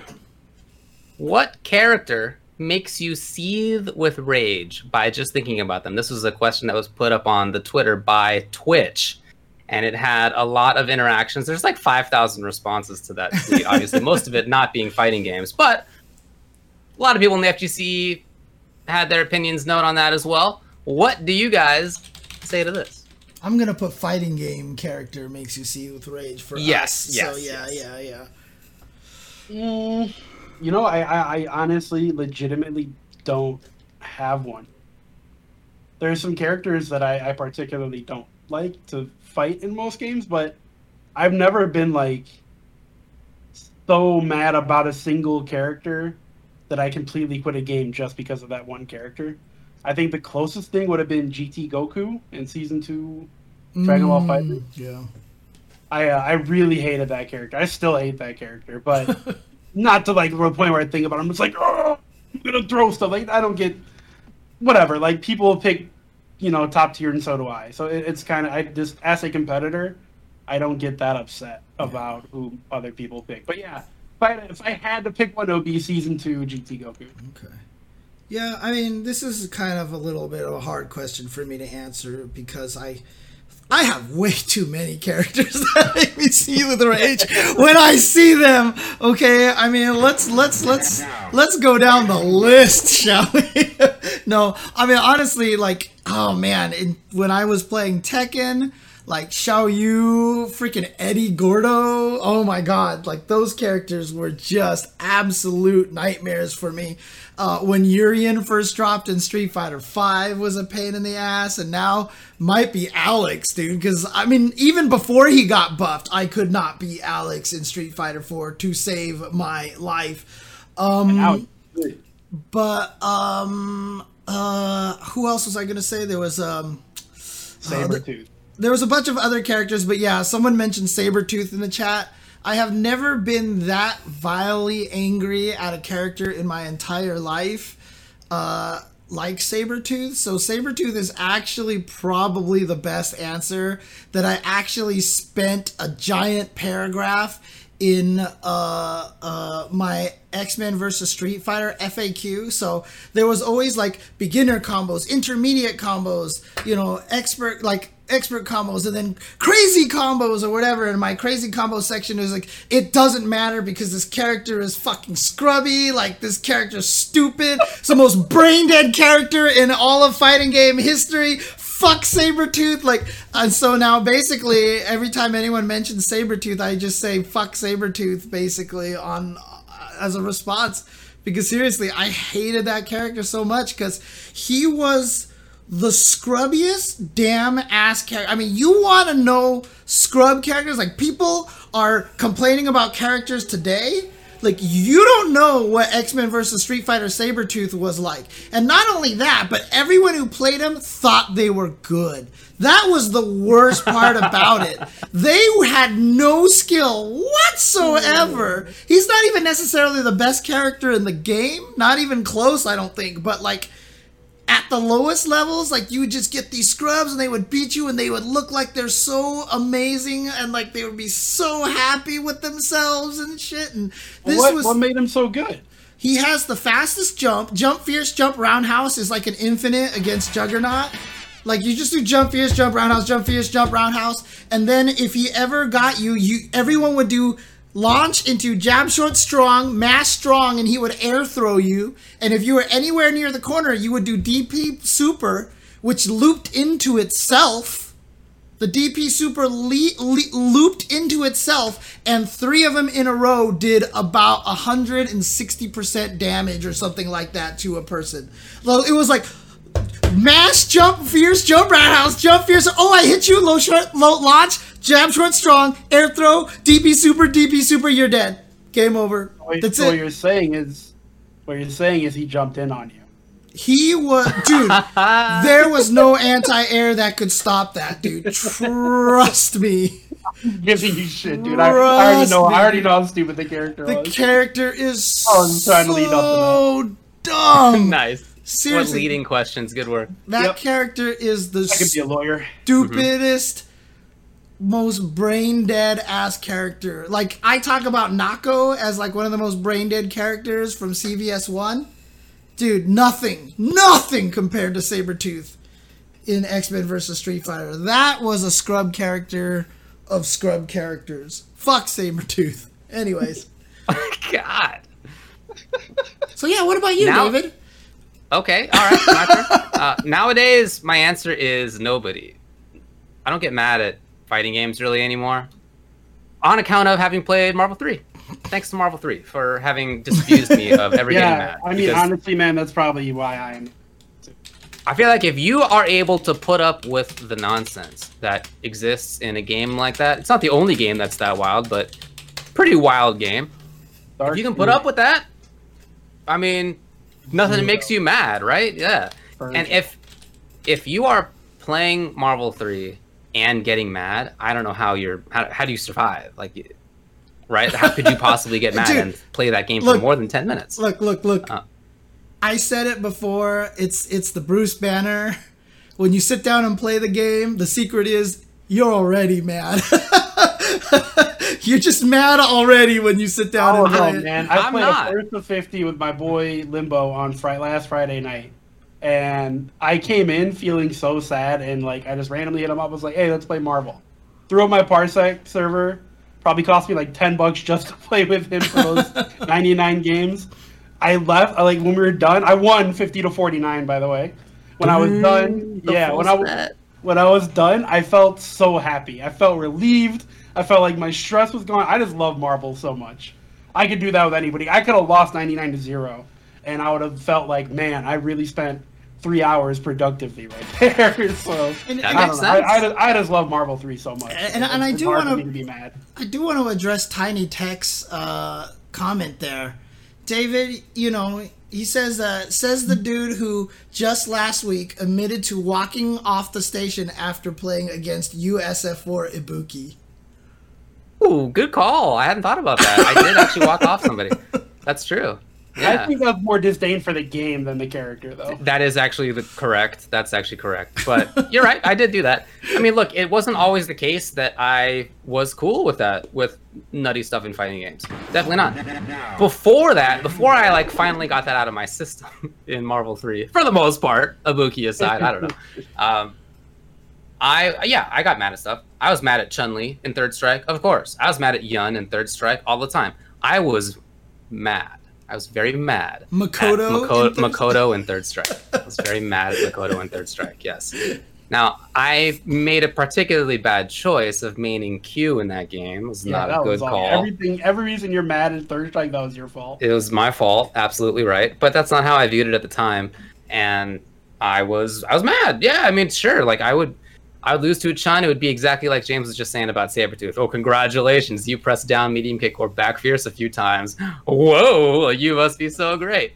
In reality, the players were good. I just was mad about it. And I was putting myself in a situation where it was going to be a struggle. And so I struggled. That's how it was. That was my bad. But I was definitely mad about it. Sure. I feel like, to be fair to you, Makoto Q is not a fun matchup, right? It's tough. It's tough, yeah. And I got mad. I can recall getting mad at Vega in Super Turbo, which I think is pretty reasonable.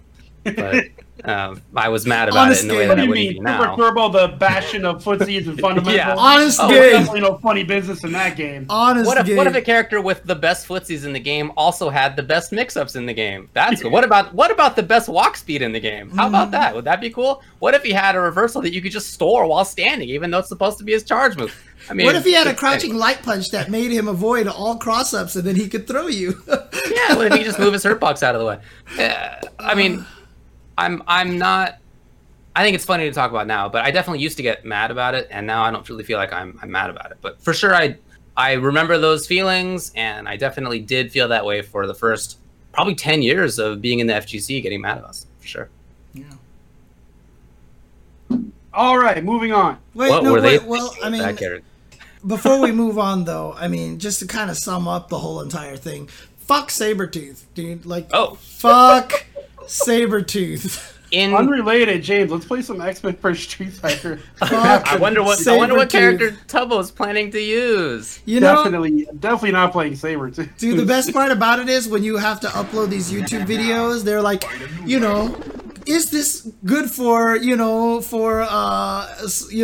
sustainability and stuff like that? And you have to put down occasional F words in here. I'm gonna have to change this one to be like, sorry, this one can't be monetized now. No monetization this time.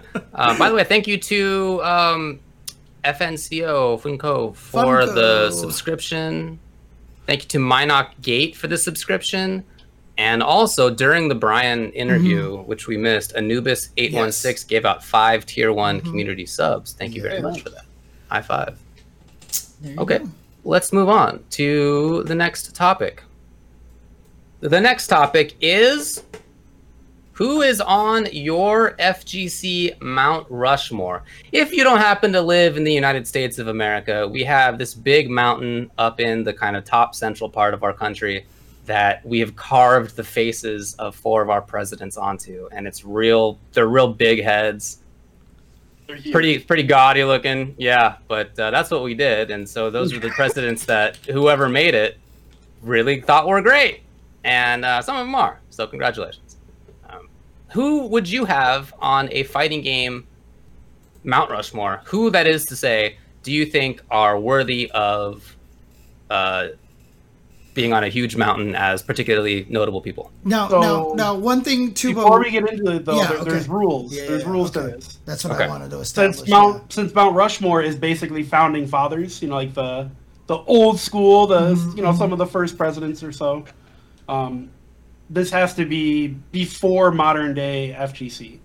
So, 2008 and previous, these players have to be from 2008. What do you? Yeah. God. 2008 and previous. Do you want to go even longer? I mean, I feel like modern day fighting games started in 2009. Sure. I mean, it's not really true that Mount Rushmore was only founders. It's got Lincoln and it has Teddy Roosevelt on there. Yeah, but it has old, dusty, old white men on there, okay? Well, we need okay, the fair enough. old, But like dusty players. in the context of the time, Teddy Roosevelt wasn't like that long before. I think it's like 30 years before or something. Anyway, So in FGC time, 30 years ago is 2008. Come on, guys, stay with me here. fine. What I'm trying to say is, people that came in 2016 cannot be on the fucking Mount Rushmore. Okay, you got it. God. I'm on board with that. God. I'm on board with that. But my picks do include somebody who came after 2000. Well, that's not even really true. But anyway, let's talk about who we got, and I'll make my explanation when we come to it. All right, so I thought about this a little bit. I wanted to do my best to spread out the love throughout the planet, because Okay. the FGC is global. It's not just the United States. It's not just Japan. It's everywhere. But I do think Justin and Daigo are obvious. Okay. Justin and Daigo, automatic on my Mount Rushmore. My third pick would be Ryan Hart. Mm. Ryan Hart is, he's a extremely good ambassador from the UK, Europe in general. I mean, the guy's competed in 3D fighters at the highest level, 2D fighters at the highest level. He's an Evo champ, et cetera, et cetera. Ryan Hart he definitely belongs on Mount Rushmore, in my opinion. Now, my fourth one, I tried really, really hard to not use two Japanese players. But I think this player is too strong and too influential to not include, and my fourth player would be Tokido. Okay. I mean, he's been so dominant in so many different titles up until Street Fighter V, where he's now only playing Street Fighter V. But I can't think of a player outside of Justin Wong that played so many titles at a high level at one time. Yeah. That's it. That's good. It's a good list. Okay. Yeah. What do you got, James? For my Mount Rushmore, I would put on Tomo, Mike Watson, Alex Valle, and Justin Wong. Because this is Mount Rushmore. It's going to be American-centric because it's Mount Rushmore. Come on. That's fair. We're talking about Mount Rushmore, dude. I mean, like, it's going to be as inclusive as possible, okay? Like, Nice work. Yeah. This is real desecrating Native American territory here. Ours, James. Yes. You got it. You nailed it. You nailed it. Basically. So, yeah, I would pick those four because those four were literally that was the order of the greats in US FGC, right? Tomo was dominating first, then Mike Watson. Mike Watson got usurped by Alex Valle. Alex Valle got usurped by Justin Wong. So my Mount Rushmore wouldn't include anyone else out there because I think that I wouldn't want to desecrate their name by putting them on a Mount Rushmore. So that's basically, Fair enough. Yeah. I think that's a good take on it. Yeah, absolutely. So mine are not just the best players. I felt like this was an FGC question. I didn't interpret this as being like which players are going to be on your Mount Rushmore. So it's a little bit more than that, although they all are, of course, players. So I have Alex Valle, both because he was the best player in North America and, one of the best in the world in many different games for quite a while. Daigo, same reason, but from Japan, obviously, but also for Valle, then started Wednesday Night Fights. Level Up has been an extremely important person for the rise of streaming, major tournaments in North America. Really, really influential, I think, when it comes to all that stuff. And Daigo, again, y'all know, fantastic player, one of the greatest ever, but also has had an extremely important career in making being a fighting game player or really just a video game player seem like something that you could do in Japan or anywhere. Selling a book, he's a celebrity. It's huge for him. I would say Ryan Hart, again, not only one of the best players of all time, but also super influential when it comes to his commentary, his hosting. It's not just in the fighting game scene that he's done this either. He's done it in other esports too. So I think that that's a really important, somebody who sort of spread awareness of the fact that the UK can be really good at fighting games. to the rest of the world, including at times when like people in North America were basically of the mind that if you didn't come from Japan, we were going to win, right? That was it. It was basically NA, US really even would beat everybody who wasn't Japan, and Reinhardt was somebody who was making us think differently about that, and the rest of the world too. And then my fourth is Spooky, who has made Evo top 8 as a player. He's a good player in his own right, but also is probably the single most important person when it comes to the rise of streaming in fighting games in general, and continues to be extremely important on that front. So those are my 4: Baye, Daigo, Reinhardt, Spooky. All right. Okay. I think these are all good lists, guys. I think we did good jobs on these. Well done. Yeah. Well done all around. I do definitely want to say that I originally did have Choi on my list instead of Justin, but I felt like I had to put Justin on there. So, and unfortunately, Choi fell by the wayside. But someone suggested doing a half Vi, half Choi face, which I think might actually kind of work too. So, I like that one. okay. All right. Apologies to the Dakotas. Go to the user list here, the viewer 5-5 The matchup. user question. The user questions. The user's question. Number 1. Sorry, former Which UI fighting game- programmer. Sorry. Which fighting game would benefit most from a timeout button? Each player gets 1 timeout per match, but only at times when that player is allowed to input an action. So, like, not in the middle of an opponent's combo, etc. I don't 2. get what that means. Like if you're getting hit, you can't pause the game. You can't time out. Yeah, exactly. But you can time out otherwise. Like if you're in neutral. Oh, Or... I see. I was thinking of like the timer runs out, time out. Oh, like a way to pause the game. Sports timeout. Yeah. Okay. Yeah, like somebody jumps in on you. You want to anti-air, so you time it out, right? Okay. Whatever the use case is. Okay. Number 2. Do you think fighting games should stick to accommodating casual audiences, or should they focus on being more complex for skilled players and veterans? Number 3. What would be some cool alternate win conditions, e.g. not just reducing health to 0, that you'd like to see in fighting games? Number 4. Is it common for players to feel ungodly pressure when playing fighting games online, even though they know it shouldn't be a big deal? How can players overcome this? Number 5.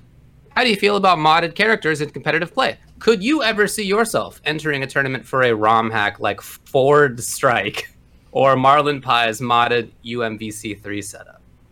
And the winner is number 3. What would be some cool alternate win conditions, like not just reducing health to 0, that you'd like to see in fighting games? Well, I mean, one game has it right now, right? Soul Calibur's got the ring outs, so that's definitely. But doesn't your health get reduced to 0? Sure. Okay. Okay, lawyer. I believe it does, friend. It does. My take on this, what do you got? Oh, no, go ahead. My take on this is the answer to the question that people sometimes ask us, which is like, which game do you want to dredge out of the past and make something new out of again? And that is Fighter's Destiny. Right. Yeah, knockdowns get points. Yeah, knockdowns get points, ring outs get points, whatever it is. There's a system of points. I forget what they all are exactly now, but it's whoever gets 7 points first. I like that as a set of win conditions. I think that's very interesting. It's never been done again. I think it would be cool to explore. I would really like to see more of an exploration of that. But that's just kind of one of those like ideas on the evolutionary tree that had one tiny little branch and then it just snapped right off and nothing ever grew there ever again. Right. It would be cool. I'm not sure that it's super competitive, but maybe it could be made that way. It would be cool. That game itself, I should say, is definitely not super competitive, but I think those could be cool.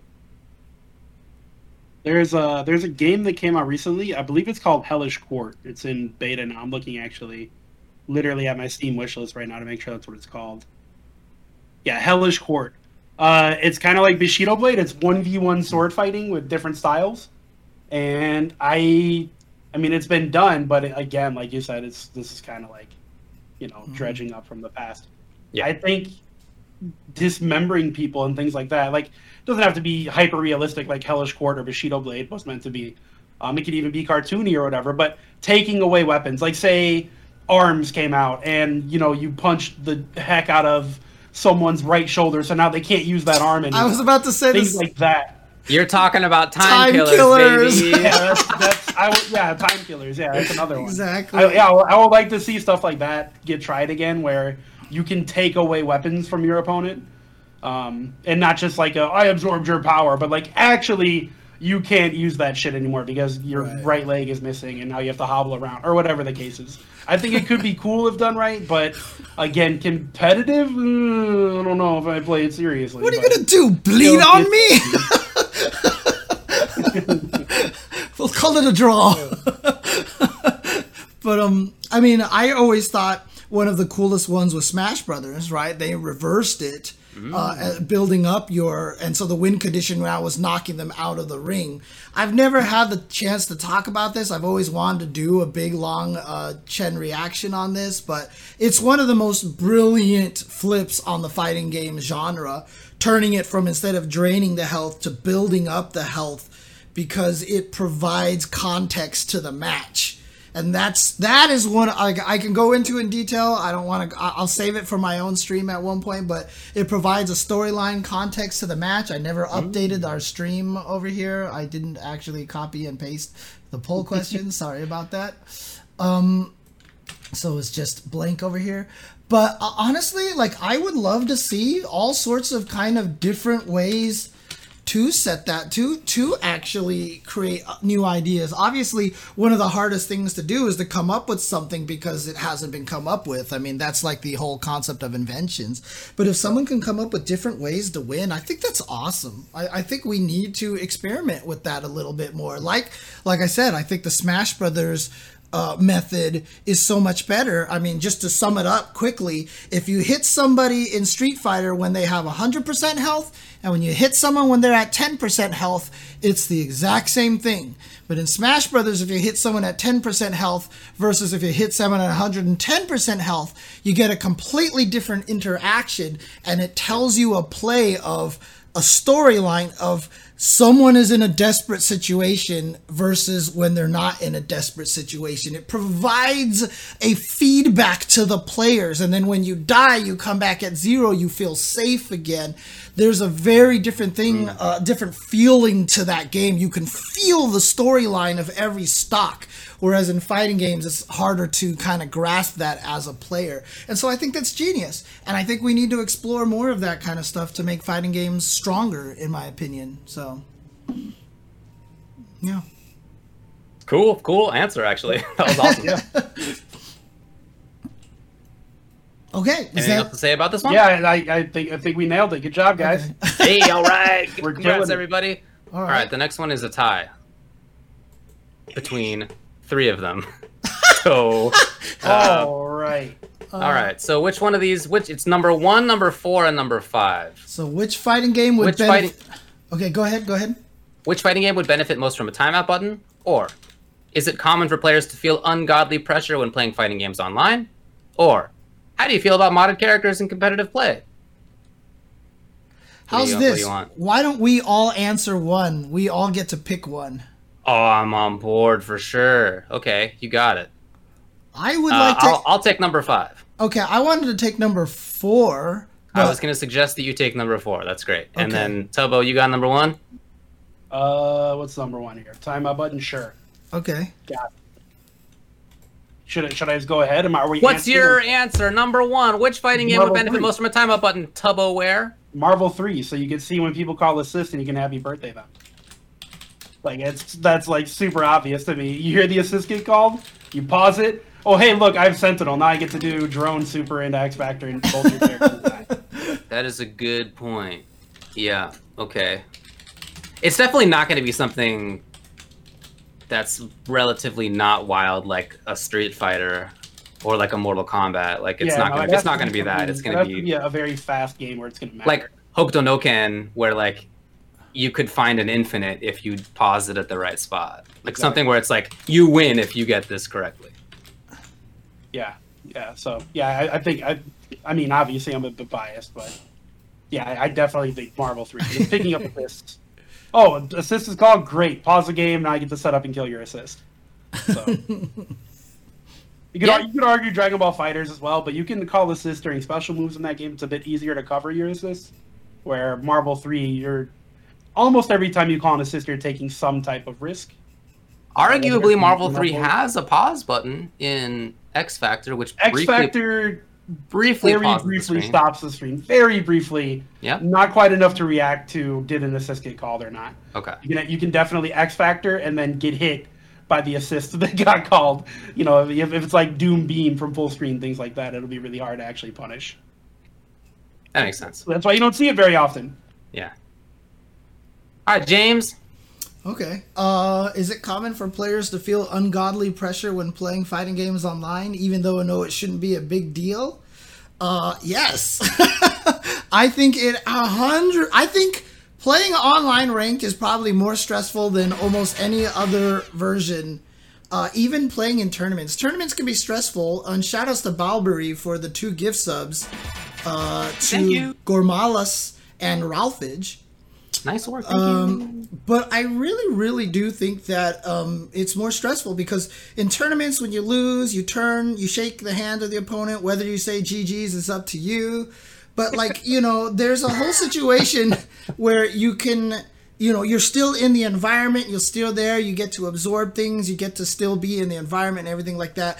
When you play, even in the arcade stuff that I'm doing on the streams, you know, with the Soul Calibur and the Samurai Showdown, people don't get salty as much when they play in those because we know who we're playing against and there are people in the chat. And so when you lose to them, you're like, God damn it, I thought I did this. And the other person's like, yeah, I kind of noticed that or whatever like that. But when you play random person online, like, you want them to know that you fucked up the DP or like they could have killed you by doing this or something like that. You want to, but the fact that they're there and you're probably picturing them going, what a scrum, you know, like some jerk in the basement or something like that makes it really stressful because you don't get any feedback from them. So it's really, it's tough. I mean, it's hard for me. I hate playing online, honestly. I really do, and it's why I get so angry, and it's why it's so stressful for me, because it doesn't have that arcade feel to me, and I talk about how much I think fighting games are super hard to get into these days, because that's 98% of your playtime is this horrible ranked match system where it's terrifying and it's hard on your nerves. So I think it's absolutely normal. And how can players overcome this? It's just really up to you. It's just to learn to get over it, you know, learn to deal with it. I haven't figured out how to get over it. I haven't figured out how to deal with it. So if anybody can answer this question, help me. I mean, I can, but I don't think it'll help people that are affected by that. But it's straight up just don't care. Yeah, that's if basically. You don't care. Yeah. You're not gonna get mad, and that's kind of how I look at rad. Yeah. Whatever. I mean, I'm a little bit in between. I'm in between. Like I've certainly felt the pressure of playing online, especially in the context of a game where, like, it's a game that I want to play, but I haven't played in a while, and I feel like I'm not going to be good. That I've felt plenty of times because I've focused on Street Fighter V a lot, so I haven't played Mortal in a while. Or then I've played a lot of MK, and then I haven't played Street Fighter in a while. And each time I like go back or whatever, I haven't played KI in years or whatever it is. I feel that feeling, that kind of pressure feeling. And it's the same kind of feeling that I get, like, I walk into a room and, like, I need to glad hand for work. I need to, like, network. This is a networking opportunity, which I'm stressed out by. It's the same kind of feeling internally for me. And I guess I get through it the same way that I get through the other things of just thinking, like, it's going to be over pretty soon. That's honestly the way that I get through these things. I think, you know, future David's already good. He's back at home. Everyone's answering this question now, and that was kind of the point of this. So that's true. Yeah, anyway, just answer your question, David. Just imagine yourself as being entirely dislocated from yourself, and you'll get through it fine. Yeah. Mm-hmm. My answer on modded characters is, I can totally picture myself playing a modded game. Absolutely. I don't think I have, but I would play a modded CVS2 to make Blanca not quite so wild or whatever. Like whatever. Yeah, specifically I'm calling you out. That's right. I think that would be cool. I haven't. Or like if there's a Third Strike ROM hack that makes that game balanced, that would be great. The only issue I would have is that I don't think other people would be playing, so I wouldn't have much competition. And that's really what I enjoy about fighting games, is having competition. But the idea of it is certainly something I'm cool with. Yeah, absolutely. VT and Wesley, ask Serlin about that. Would an old game with a modern balance patch be useful or good in general? Yeah, I mean, honestly, I know I'm kind of violating as well. I wouldn't play one of those things because I have that problem. I mean, the reason why I never played Super Turbo New Legacy is because every time I see something like that, because it was created by a fan or someone like that, all I ever do is think about how they did it wrong and how I could do it better. And it just gets me annoyed, and so I won't play it just so I don't put myself in that position, basically. So it's just basically what it comes down to. Yeah. Yep, sounds right. But the idea of it's cool with me. I thought Project M was awesome. I wasn't playing it, but I thought the idea of that was super cool at the time. All right. Let's move on then. Okay. What do we got here? Some tournament results we're going to get to. Yes. So we talked about WePlay already. Let's talk about the Winter Clash 2021. This was a tournament that took place for Caribbean/Gulf Coast countries and states. And it had a few different games. So it feels like a major. Weird, right? Isn't that like multiple different games? That's weird. But that time's going to come back eventually, but not yet. This was online, of course. So Mena RD won Street Fighter V. Kaba got second place in that. Dragon Ball FighterZ was won by Chris017, and MK11 was won by Full Auto, who's in the US. Super Smash Bros. Ultimate was won by Bandits Zero Mart. Okay. That's cool. Again, I just think that's interesting that there's multi-game tournaments online. Right. I like that. There was a Smash World Tour Central America South qualifier. We've talked about the Smash World Tour. This is another stop on it. As the name says, in the southern portion of Central America. It was won by Tiger's Capitancito with Me Gunner. Also, I wanted to shout out Transitional Combat 2, which was for Tekken 7, and which raised $10,000 for Trans Lifeline. That is amazing. Nice. Absolutely. Yeah. Super, super cool. Great job to everybody involved in that. Nice work. Yep. Any other tournaments y'all wanted to shout out? There was also the Tactical Combat that we did this weekend for MK11 that David and I did. Oh, it was Matcherino. So a bunch of people were able to restream it and everything like that. But it was put together by Matcherino along the lines of their Tropical Rain thing with Street Fighter V and their Matcherino Cup for Super Turbo.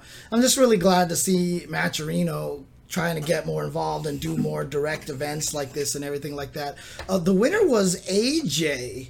Oh, nice. Do you know much about AJ as a player, David? Yeah, I mean, I know him most as a Scorpion player, although we saw him play Rain too. Yeah. He's definitely super legit. He does well in community tournaments pretty regularly. Yeah, he took it over Kerbalicious, so that was the grand finals right there. But congratulations to him.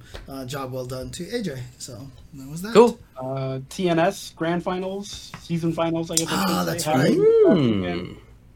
Jabril won it, and Coach Steve took second. And I don't know who took third, but that's what happened. Wow. I caught a little bit of it. I didn't watch the whole thing. I know Steve said he played really well. He's proud of himself. So sounds like it, yeah. But Jabril, I don't think he's actually still on the East Coast. I think he is back home. So I think he won it all the way from Seattle or Washington. Wow. So, yeah. Good on Jabril for winning with all that inherent lag. He might still be in the East Coast. Please don't quote me, but I thought that I'd rather he went home. So super cool. Okay. All right. There's a little bit of community news to talk about. There's really not that much. I wanted to shout out the fact that the Tenno Intercontinental Fight Club is going to have Guilty Gear Strive. It has Tekken 7 right now, so that's happening on, I believe, Wednesday nights. Well, they just Wednesday nights in different parts of the world. They just finished their first season, and I think they're talking about season 2 now for Tekken, and then starting Strive soon as well. Yeah, Strive obviously is not out, but when that comes out, it's going to start being every Thursday night on July 1st is when it starts. Yeah. Check that out. That's pretty great. That's my birthday. Nice. Ooh. Okay. I turned 29. James Games is closing Yeah, the arcade in Southern California. That has been open for a long time. In fact, the Twitter chain that James Games, the Twitter account, put up about this says that it was started by James Degner in 1978. yeah, it's been around a long time. It has been around a long time. Yep. The current owner took over in 1982. So, I mean, that's a long, long time for that to have happened. It's 40 years. And now it's not going to happen anymore. So, Saturday, March 27th was the last day. That has come and gone. And yeah, it sounds James like Games in SoCal gone. sounds like a lot of the same thing. The landlord wasn't trying to be helpful with that, and there was just no way that he could maintain it at that point in time. And so I actually know my roommate and his girlfriend have bought a bunch of the stuff from there too. So they've bought, like, I currently have like a cabinet sitting in my garage right now. But yeah, so but yeah, it's sad to hear, because I think that was like, it probably was the last arcade, like last old school arcade here in Southern California that really had any history, especially with the FGC and stuff. Yeah. So it's really sad to hear that that's gone. It was never a big arcade for me. I went there a few times, but that's kind of on the opposite side of SoCal from where I lived. So it just wasn't a big one for me. But yeah, I knew a lot of people who would regularly go there, and then we would all meet up at Family Fun, you know, kind of like the major meetup, which was closer to me than it was for them. But, you know, my home arcades were in Simi Valley, and theirs were in James Games area. Right. Yep, it was a big part of the scene for sure. Officially closing tomorrow, March 31st. That sucks. That's all I got for community news. But as far as upcoming stuff, I want to remind you all to watch this coming weekend when there's going to be, if you're interested in the We Play UFL Soul Calibur 6 event, it's going to start on April 1st through 4th. And they got a lot of strong players. I mean, I'm no expert in Soul Calibur players, to be honest, but I definitely recognize a bunch of these names. Party Wolf, Skill, Shen Chan, Linkors. Yeah. What's cool is they grab people from a lot of different. They got a lot of people from different areas. Like, I'm really happy to see the Kura is in there. He's the best player in Korea, and he's a Killick player, so obviously I follow him. But I know there was some contention with some of the players, but, you know, as with invitationals, it's always dependent on who can make it, who can't make it, and you never know, all these weird things happening behind the scenes. But the list is pretty solid. It's pretty varied from all around the world, so that's really cool. They have Kariane there as commentator or as host. I guess I don't know which one she's doing, but she's on the broadcast, yeah, which is great. Yeah. In addition, Game Realms is doing a tournament. Game Realms is a game store here in Southern California. I've been there. Have you been there to Game Realms? I have been there. I went there with Mike DeBonis when I visited last time I was nice. out there. Okay, yeah. It was running one of our main locals for sure until everything stopped. That's why you went to, you know, he said it was a dope place, so we went and checked it out. But yeah, I've been there. Wow, that's cool. So on April 9th to 11th, for a $15 entry fee, they're going to be doing North America Region Street Fighter V event with a over $2,000 prize pot. So please check that out. Is that an in-person thing? Yeah, no, I was about to ask. Is that online or in person? No, it's online. It's online. It says wired connection required. So this is an online event. Now, does that mean you can only be in California to enter it? Because if it's entry fee, obviously there's always that state problem, right? Yeah, certain states. Yeah, I assume that they've thought about that, but it does say North America region, so I mean, most of the states you can enter, and it's not a big deal. But there are some where you can't. In any case, game_realms on Twitter is where you can find that. They got a merch store as well. Please check them out. I am hoping that they survive until post-COVID so that we can have locals there again. But we'll see. And then finally, the Street Fighter V Spring Update, just to remind you all, is happening next week, just before the Tuesday show at 3 p.m. Pacific time on April 6th. So we're going to be doing a co-stream of that event, and like last time, we'll probably chat about it extendedly afterward. I think we did a couple hours of the stream, Right. just like looking into all the little minute details of Dan and Rose. Wait, the stream goes live at 3 p.m. Pacific time. So that means it'll probably last like at least an hour or two, right? No, it was a half hour last time. Yeah. It wasn't short, but I mean, it was. Like, man, are you guys gonna go straight half an hour. into the Tuesday show? Jeez. I mean, we might, depending We on how might. long we go. So. Yeah, depending on how long we talk. Yeah, exactly. So yeah, check that out. That's next Tuesday, April 6th at 3 p.m. Pacific time. Okay, that's all we got for community/upcoming. Yeah, James Let's Games get- is already closed. It's officially closing tomorrow, but like Yes. they've already done a bunch of stuff. I know you can support them and buy some T-shirts, some old their James Games T-shirts there if you want to help support him, because the owner is, I mean, he is in dire straits right now with having to deal with this. It's absolutely, I mean, I've heard he's gotten like 1 hour of sleep in like the past week. It's been like stressed. It's just been like stressful for him just to deal with this situation. Yeah. That sucks. Yeah. All right, let's get to our bag of mail at the end here. Starting off with Fighting Feng Huang, who says, "You are making a grilled cheese sandwich." Okay, is that it? That's a sentence That's it. that he wrote. What ingredients do you reach for? I mean, like usually if I'm making a grilled cheese, that's because I want something quick and simple. So give me some white bread, some Kraft cheese, and some butter. That's it. You get a high heat pan. You butter both sides of the bread. You lay it down for about 2 minutes each side. There you go, grilled cheese. Yeah. Now, if I want to make a fancy pants, artisan grilled cheese, I'm obviously going to be using something like sourdough.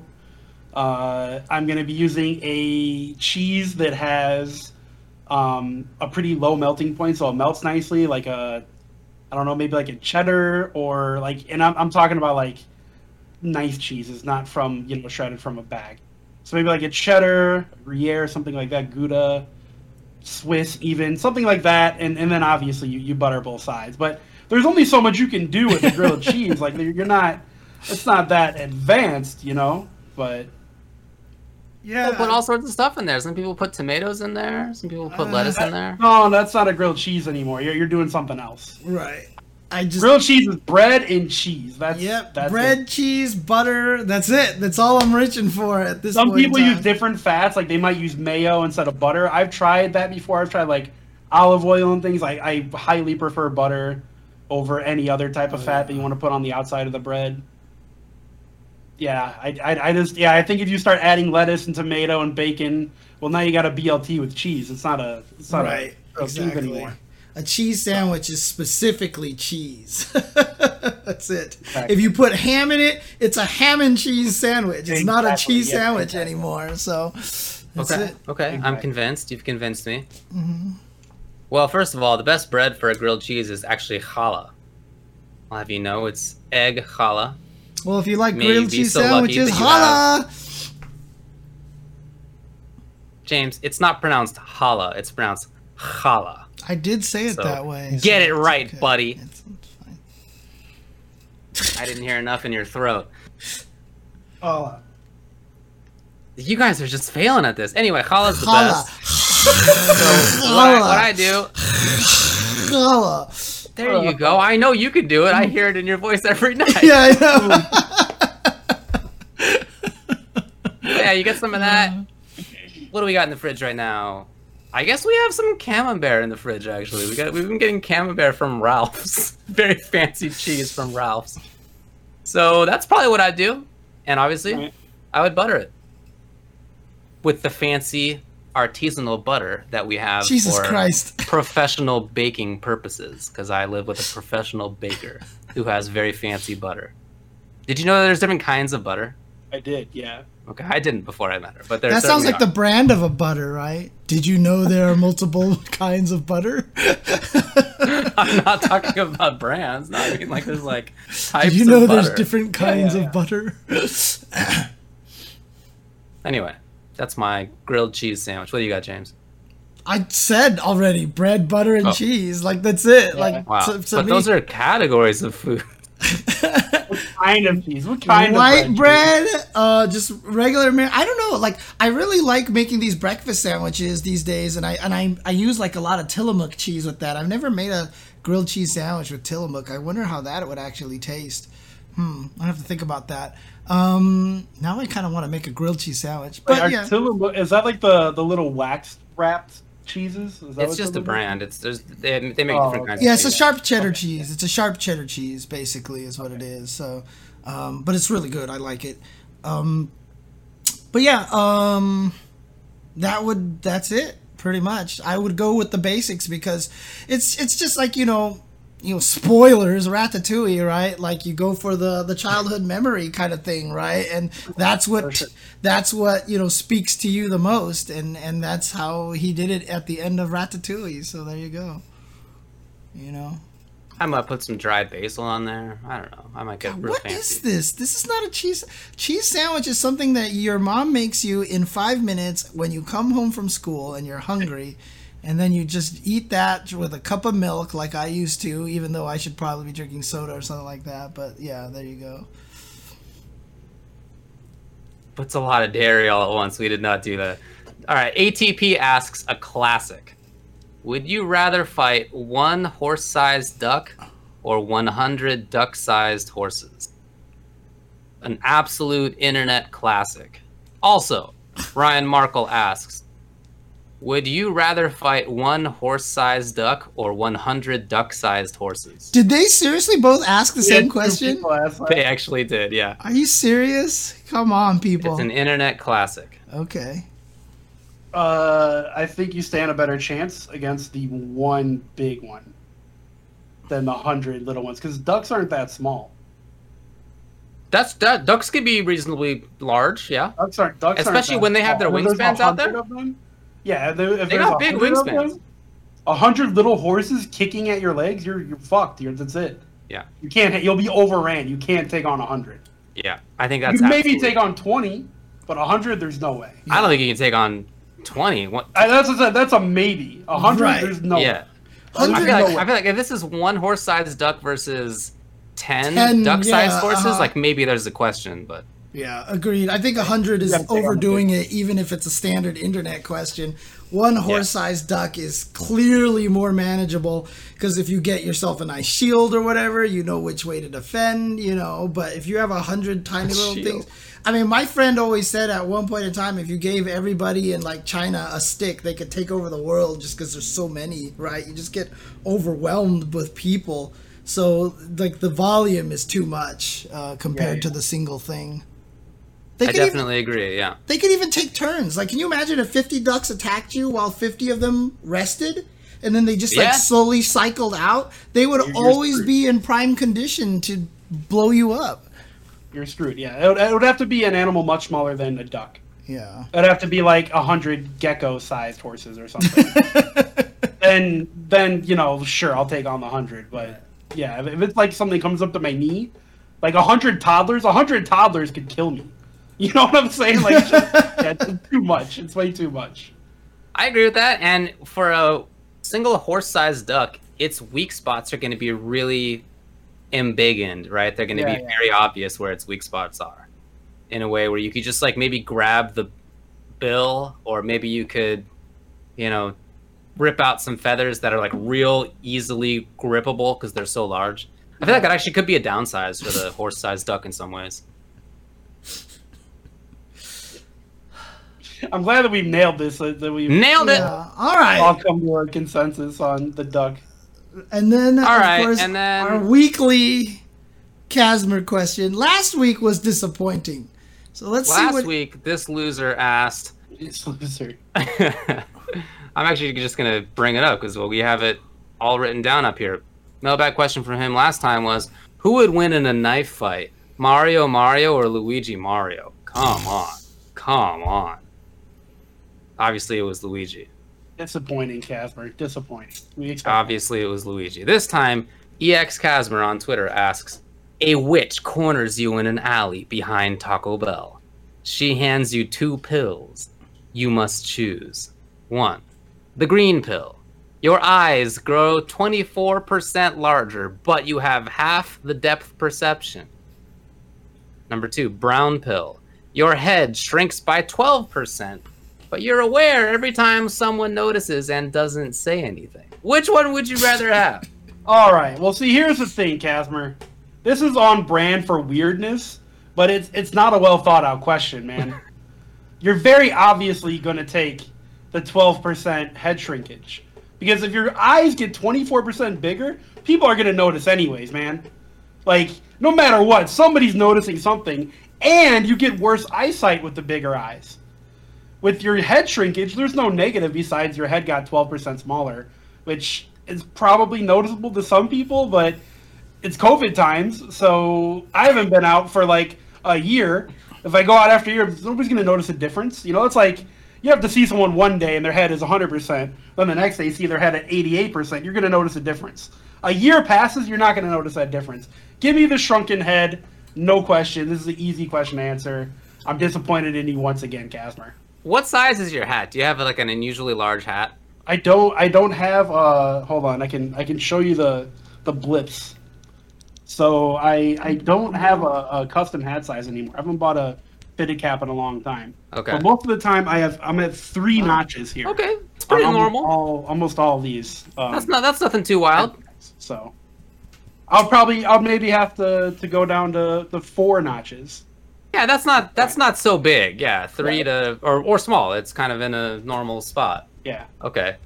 I mean, my questions are related to, you know, where do people start in the first place? Also, if your eyes are 24% larger, are we talking about my eyeballs, or are we talking about my eyes in the whole eye situation happening up here?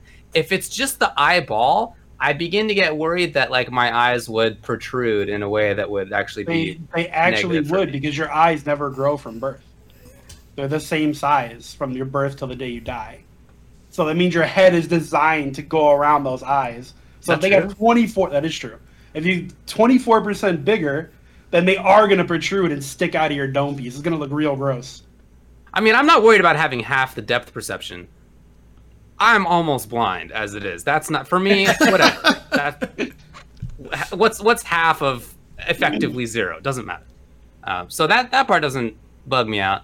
But I think the answer is head. All you really got to do to hide a smaller head is grow out your hair a little bit more. You just fluff the hair out slightly. Nobody's really going to notice that much. If this were like 32% and it begins to become weird looking, maybe we have a different topic. But 12%? Also, I'm aware every time someone notices and doesn't say anything, so I'm going outside constantly worried and concerned about the fact that I know that I have a small head. But on the other hand, I get to notice whenever anybody's checking me out, which is something I've always wanted to be able to do. I've always wanted to know checking me out. So this would be and a now superpower. I get to answer this question. This would be a superpower. For me, it's a superpower, yeah. Especially like back in my heyday, you know, back in the day, while I was on the market, as they say. If I had this superpower, I feel like my life would actually be a lot easier. It would have probably been a significant improvement, in fact. My main question is if your head shrinks by 12%, what does that do to your brain size? Does your brain size stay the same? And if that doesn't change and it's only your head shrinks, that would also give you a higher chance of contra coup, right? You could definitely get some major damage from that every time someone pushes you and shoves you and stuff, because you just don't have as much give between your skull and your brain. So that would be kind of terrifying. That's the main downside. So I just want to know, like, does my brain shrink in 12%, but I'm still just as smart as before, which is to say not vary? But Well, like, brain size doesn't mean smartness. Yeah, there are people who have smaller heads or bigger heads, and they're idiots or geniuses. I mean, it doesn't. True. So if my brain shrinks by 12% as well to compensate for the smaller cavity space for the brain, then the head size is clearly the easiest answer. Otherwise, you're just going to go around looking like, Battle Alita from the movie, and it's just going to be weird, and people are just going to call you anime man all day, and you have half the depth perception, which would suck. So Yeah, exactly. I was thinking about how some people are really into eyes, and having large eyes is like a plus, but 24% is just like probably too much. That's a lot. Yeah, that's a lot. Probably percentage. too much. It's a lot percentage. Yeah, I agree. I agree. All right, that's it for the mailbag. So speaking of being an idiot, I was an idiot over this past weekend for a couple of days. So I got a couple. Thanks, Tubbo. I appreciate that. But definitely for at least a couple of them. So I got the COVID shot. I just happened to have a lucky situation where we knew that there were going to be more vaccines than they had planned to give out, and we got there in time, and we got it. So congrats to us. Yay, you all should get it if you can. It's beginning to become available to people in other places who aren't, old or in a certain category of work. Anyway, pick it up if you can. So the negative side effects that we got, we were tired, yes. However, we also had extreme brain fog. We couldn't, the brain fog was wild. And, I've heard tales of people who have long-term effects of having COVID, and brain fog is one of the ones that they have complained about most. That sounds really scary to me, to have this feeling. And dude, if I felt like that all the time, or if I thought that I might feel like that all the time, it would really be honestly terrible. Like it super sucked to just know that I wasn't able to think. It was like I was drunk without like any of the positives. There was no fun aspect to it. Like I was aware that I was an idiot, rather than when you're drunk, you're like, oh, I have no idea that I'm an idiot, But I was very aware, and it sucked. So, after we got the vaccine, Thursday night, we pick up some burritos, take them home. I had a vegetarian burrito and a breakfast burrito. My wife had a vegetarian burrito and a breakfast burrito. She had her breakfast burrito at night. I had my vegetarian burrito at night. The next morning comes. I want to eat my breakfast burrito. I look in the fridge and I see one uneaten breakfast burrito, one half-eaten breakfast burrito, one uneaten vegetarian burrito, one half-eaten vegetarian burrito. And I wanted to eat my breakfast burrito that I knew that I hadn't had any of yet. I could not figure out which burrito I was supposed to eat. It was an impossible math problem. It was impossible to figure this out. One of them was it obviously had vegetables in it. It obviously had sour cream in it. It was a full vegetarian burrito. The other breakfast burrito was obviously half eaten. It wasn't mine.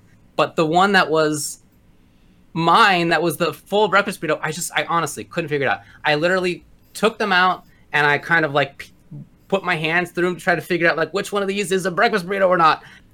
It was clear the entire time. And so I just gave up. I literally gave up. I waited until my wife came down too. And she and I tried to figure this problem out for probably 10 minutes. Whose burrito is whose? Wow. Dang. Yeah. And it was like, wow. Me, at one point, she said something, and I was like, yeah, okay. And she was like, okay. I was like, yeah, okay. And she was like, okay. And I was like, yeah, okay. This sounds like a great stoner movie right here, dude. For actually a full minute at least of just us going back and forth. Dude, what does mine say? Sweet! What does mine... You guys, it was like... I'm still waiting for like the weird part. You're just describing my everyday life. Yeah, I know, right? Seriously. Oh, it was a tough one. What's weird about this, man? So then I went up to do some work upstairs. I hadn't yet realized that I was an idiot yet. And because, if you're an idiot, you don't realize it. So I started up my work day, and I take really detailed notes of my work hours so that I, for billing and whatnot, like I very detailed notes. And I sat down to my entire document, my full spreadsheet with hundreds of lines of my work hours that I've done. And I think to myself, well, I think I forgot to do this yesterday. So I should start this day by doing yesterday's. So I get through like 5 of them. And then I look up literally one line to where the entire detailed history of what I did the previous day was right there the entire time that I was working on it. And then I reviewed the work that I had just done, and it was complete nonsense. None of it added up. Some of the words they weren't real words. Good job. Good job. So I almost immediately called up my clients who I had calls with that day, and I was like, I can't. We have to postpone this. I can't think today. Give me a few days. So anyway, now it's back to normal. But dude, honestly, if I thought that was going to be permanent, it really would be terrible. But since it was a single day, kind of day and a half-ish, it's funny in retrospect. But man it was pretty tough for a while. So anyway, please get the vaccine. After you get the vaccine, don't do anything for a little bit. Dude. Plan on having it be a multi-day task, basically, right? I mean, not for everybody. I know my parents got it, and like none of them had anything. Like they were, for neither shot did either one experience any symptoms. So I don't know what to tell you, but please get the vaccine if you can. If it's available to you, it's going to become available to everybody in the U.S. pretty soon, within a couple of weeks. Make your appointments if you can. Yeah, we opened up today for everyone, but I didn't even bother to try because I live in a major city and, well, a lot of people live here, so we'll see. But yeah, hopefully I'll be able to get mine soon too, or at least get an appointment. I would not have trusted myself to drive during that time. No, we didn't have those side effects until we woke up the next day, so driving home from the vaccine was totally fine. So you weren't expecting it, and then when it happened, you're like, "Oh crap!" kind of thing. Good thing it didn't happen. Dumb overnight. It was. I didn't even realize it at first. I didn't even think about this story with me being an idiot about the burrito was like a story until probably 2-3 days later when my wife was telling it to somebody, and I was like, "Yeah, you're right. That was really stupid." We sat there for like 10 minutes trying to figure this out. Oh man. Ugh, man, it was bizarre. Anyway, please get the vaccine if you can. Okay. Cool. All right. We did it. That's the show. Right. Have a good one, everybody. There's 2 guys, and they were named Ultra and Chen, and they were like, "Hey, let's be roommates," and they became best friends. And then they said, "Hey, let's make a show. We're gonna call it Ultra Chen." And then one of them said, "Okay," and then the other one said, "Yeah, okay," and then the other one said, "Right, okay," and then the other one said, "Okay." Okay. Right, okay, yeah, and then the first one said, "Okay." Yeah. Okay. And they were a couple of idiots.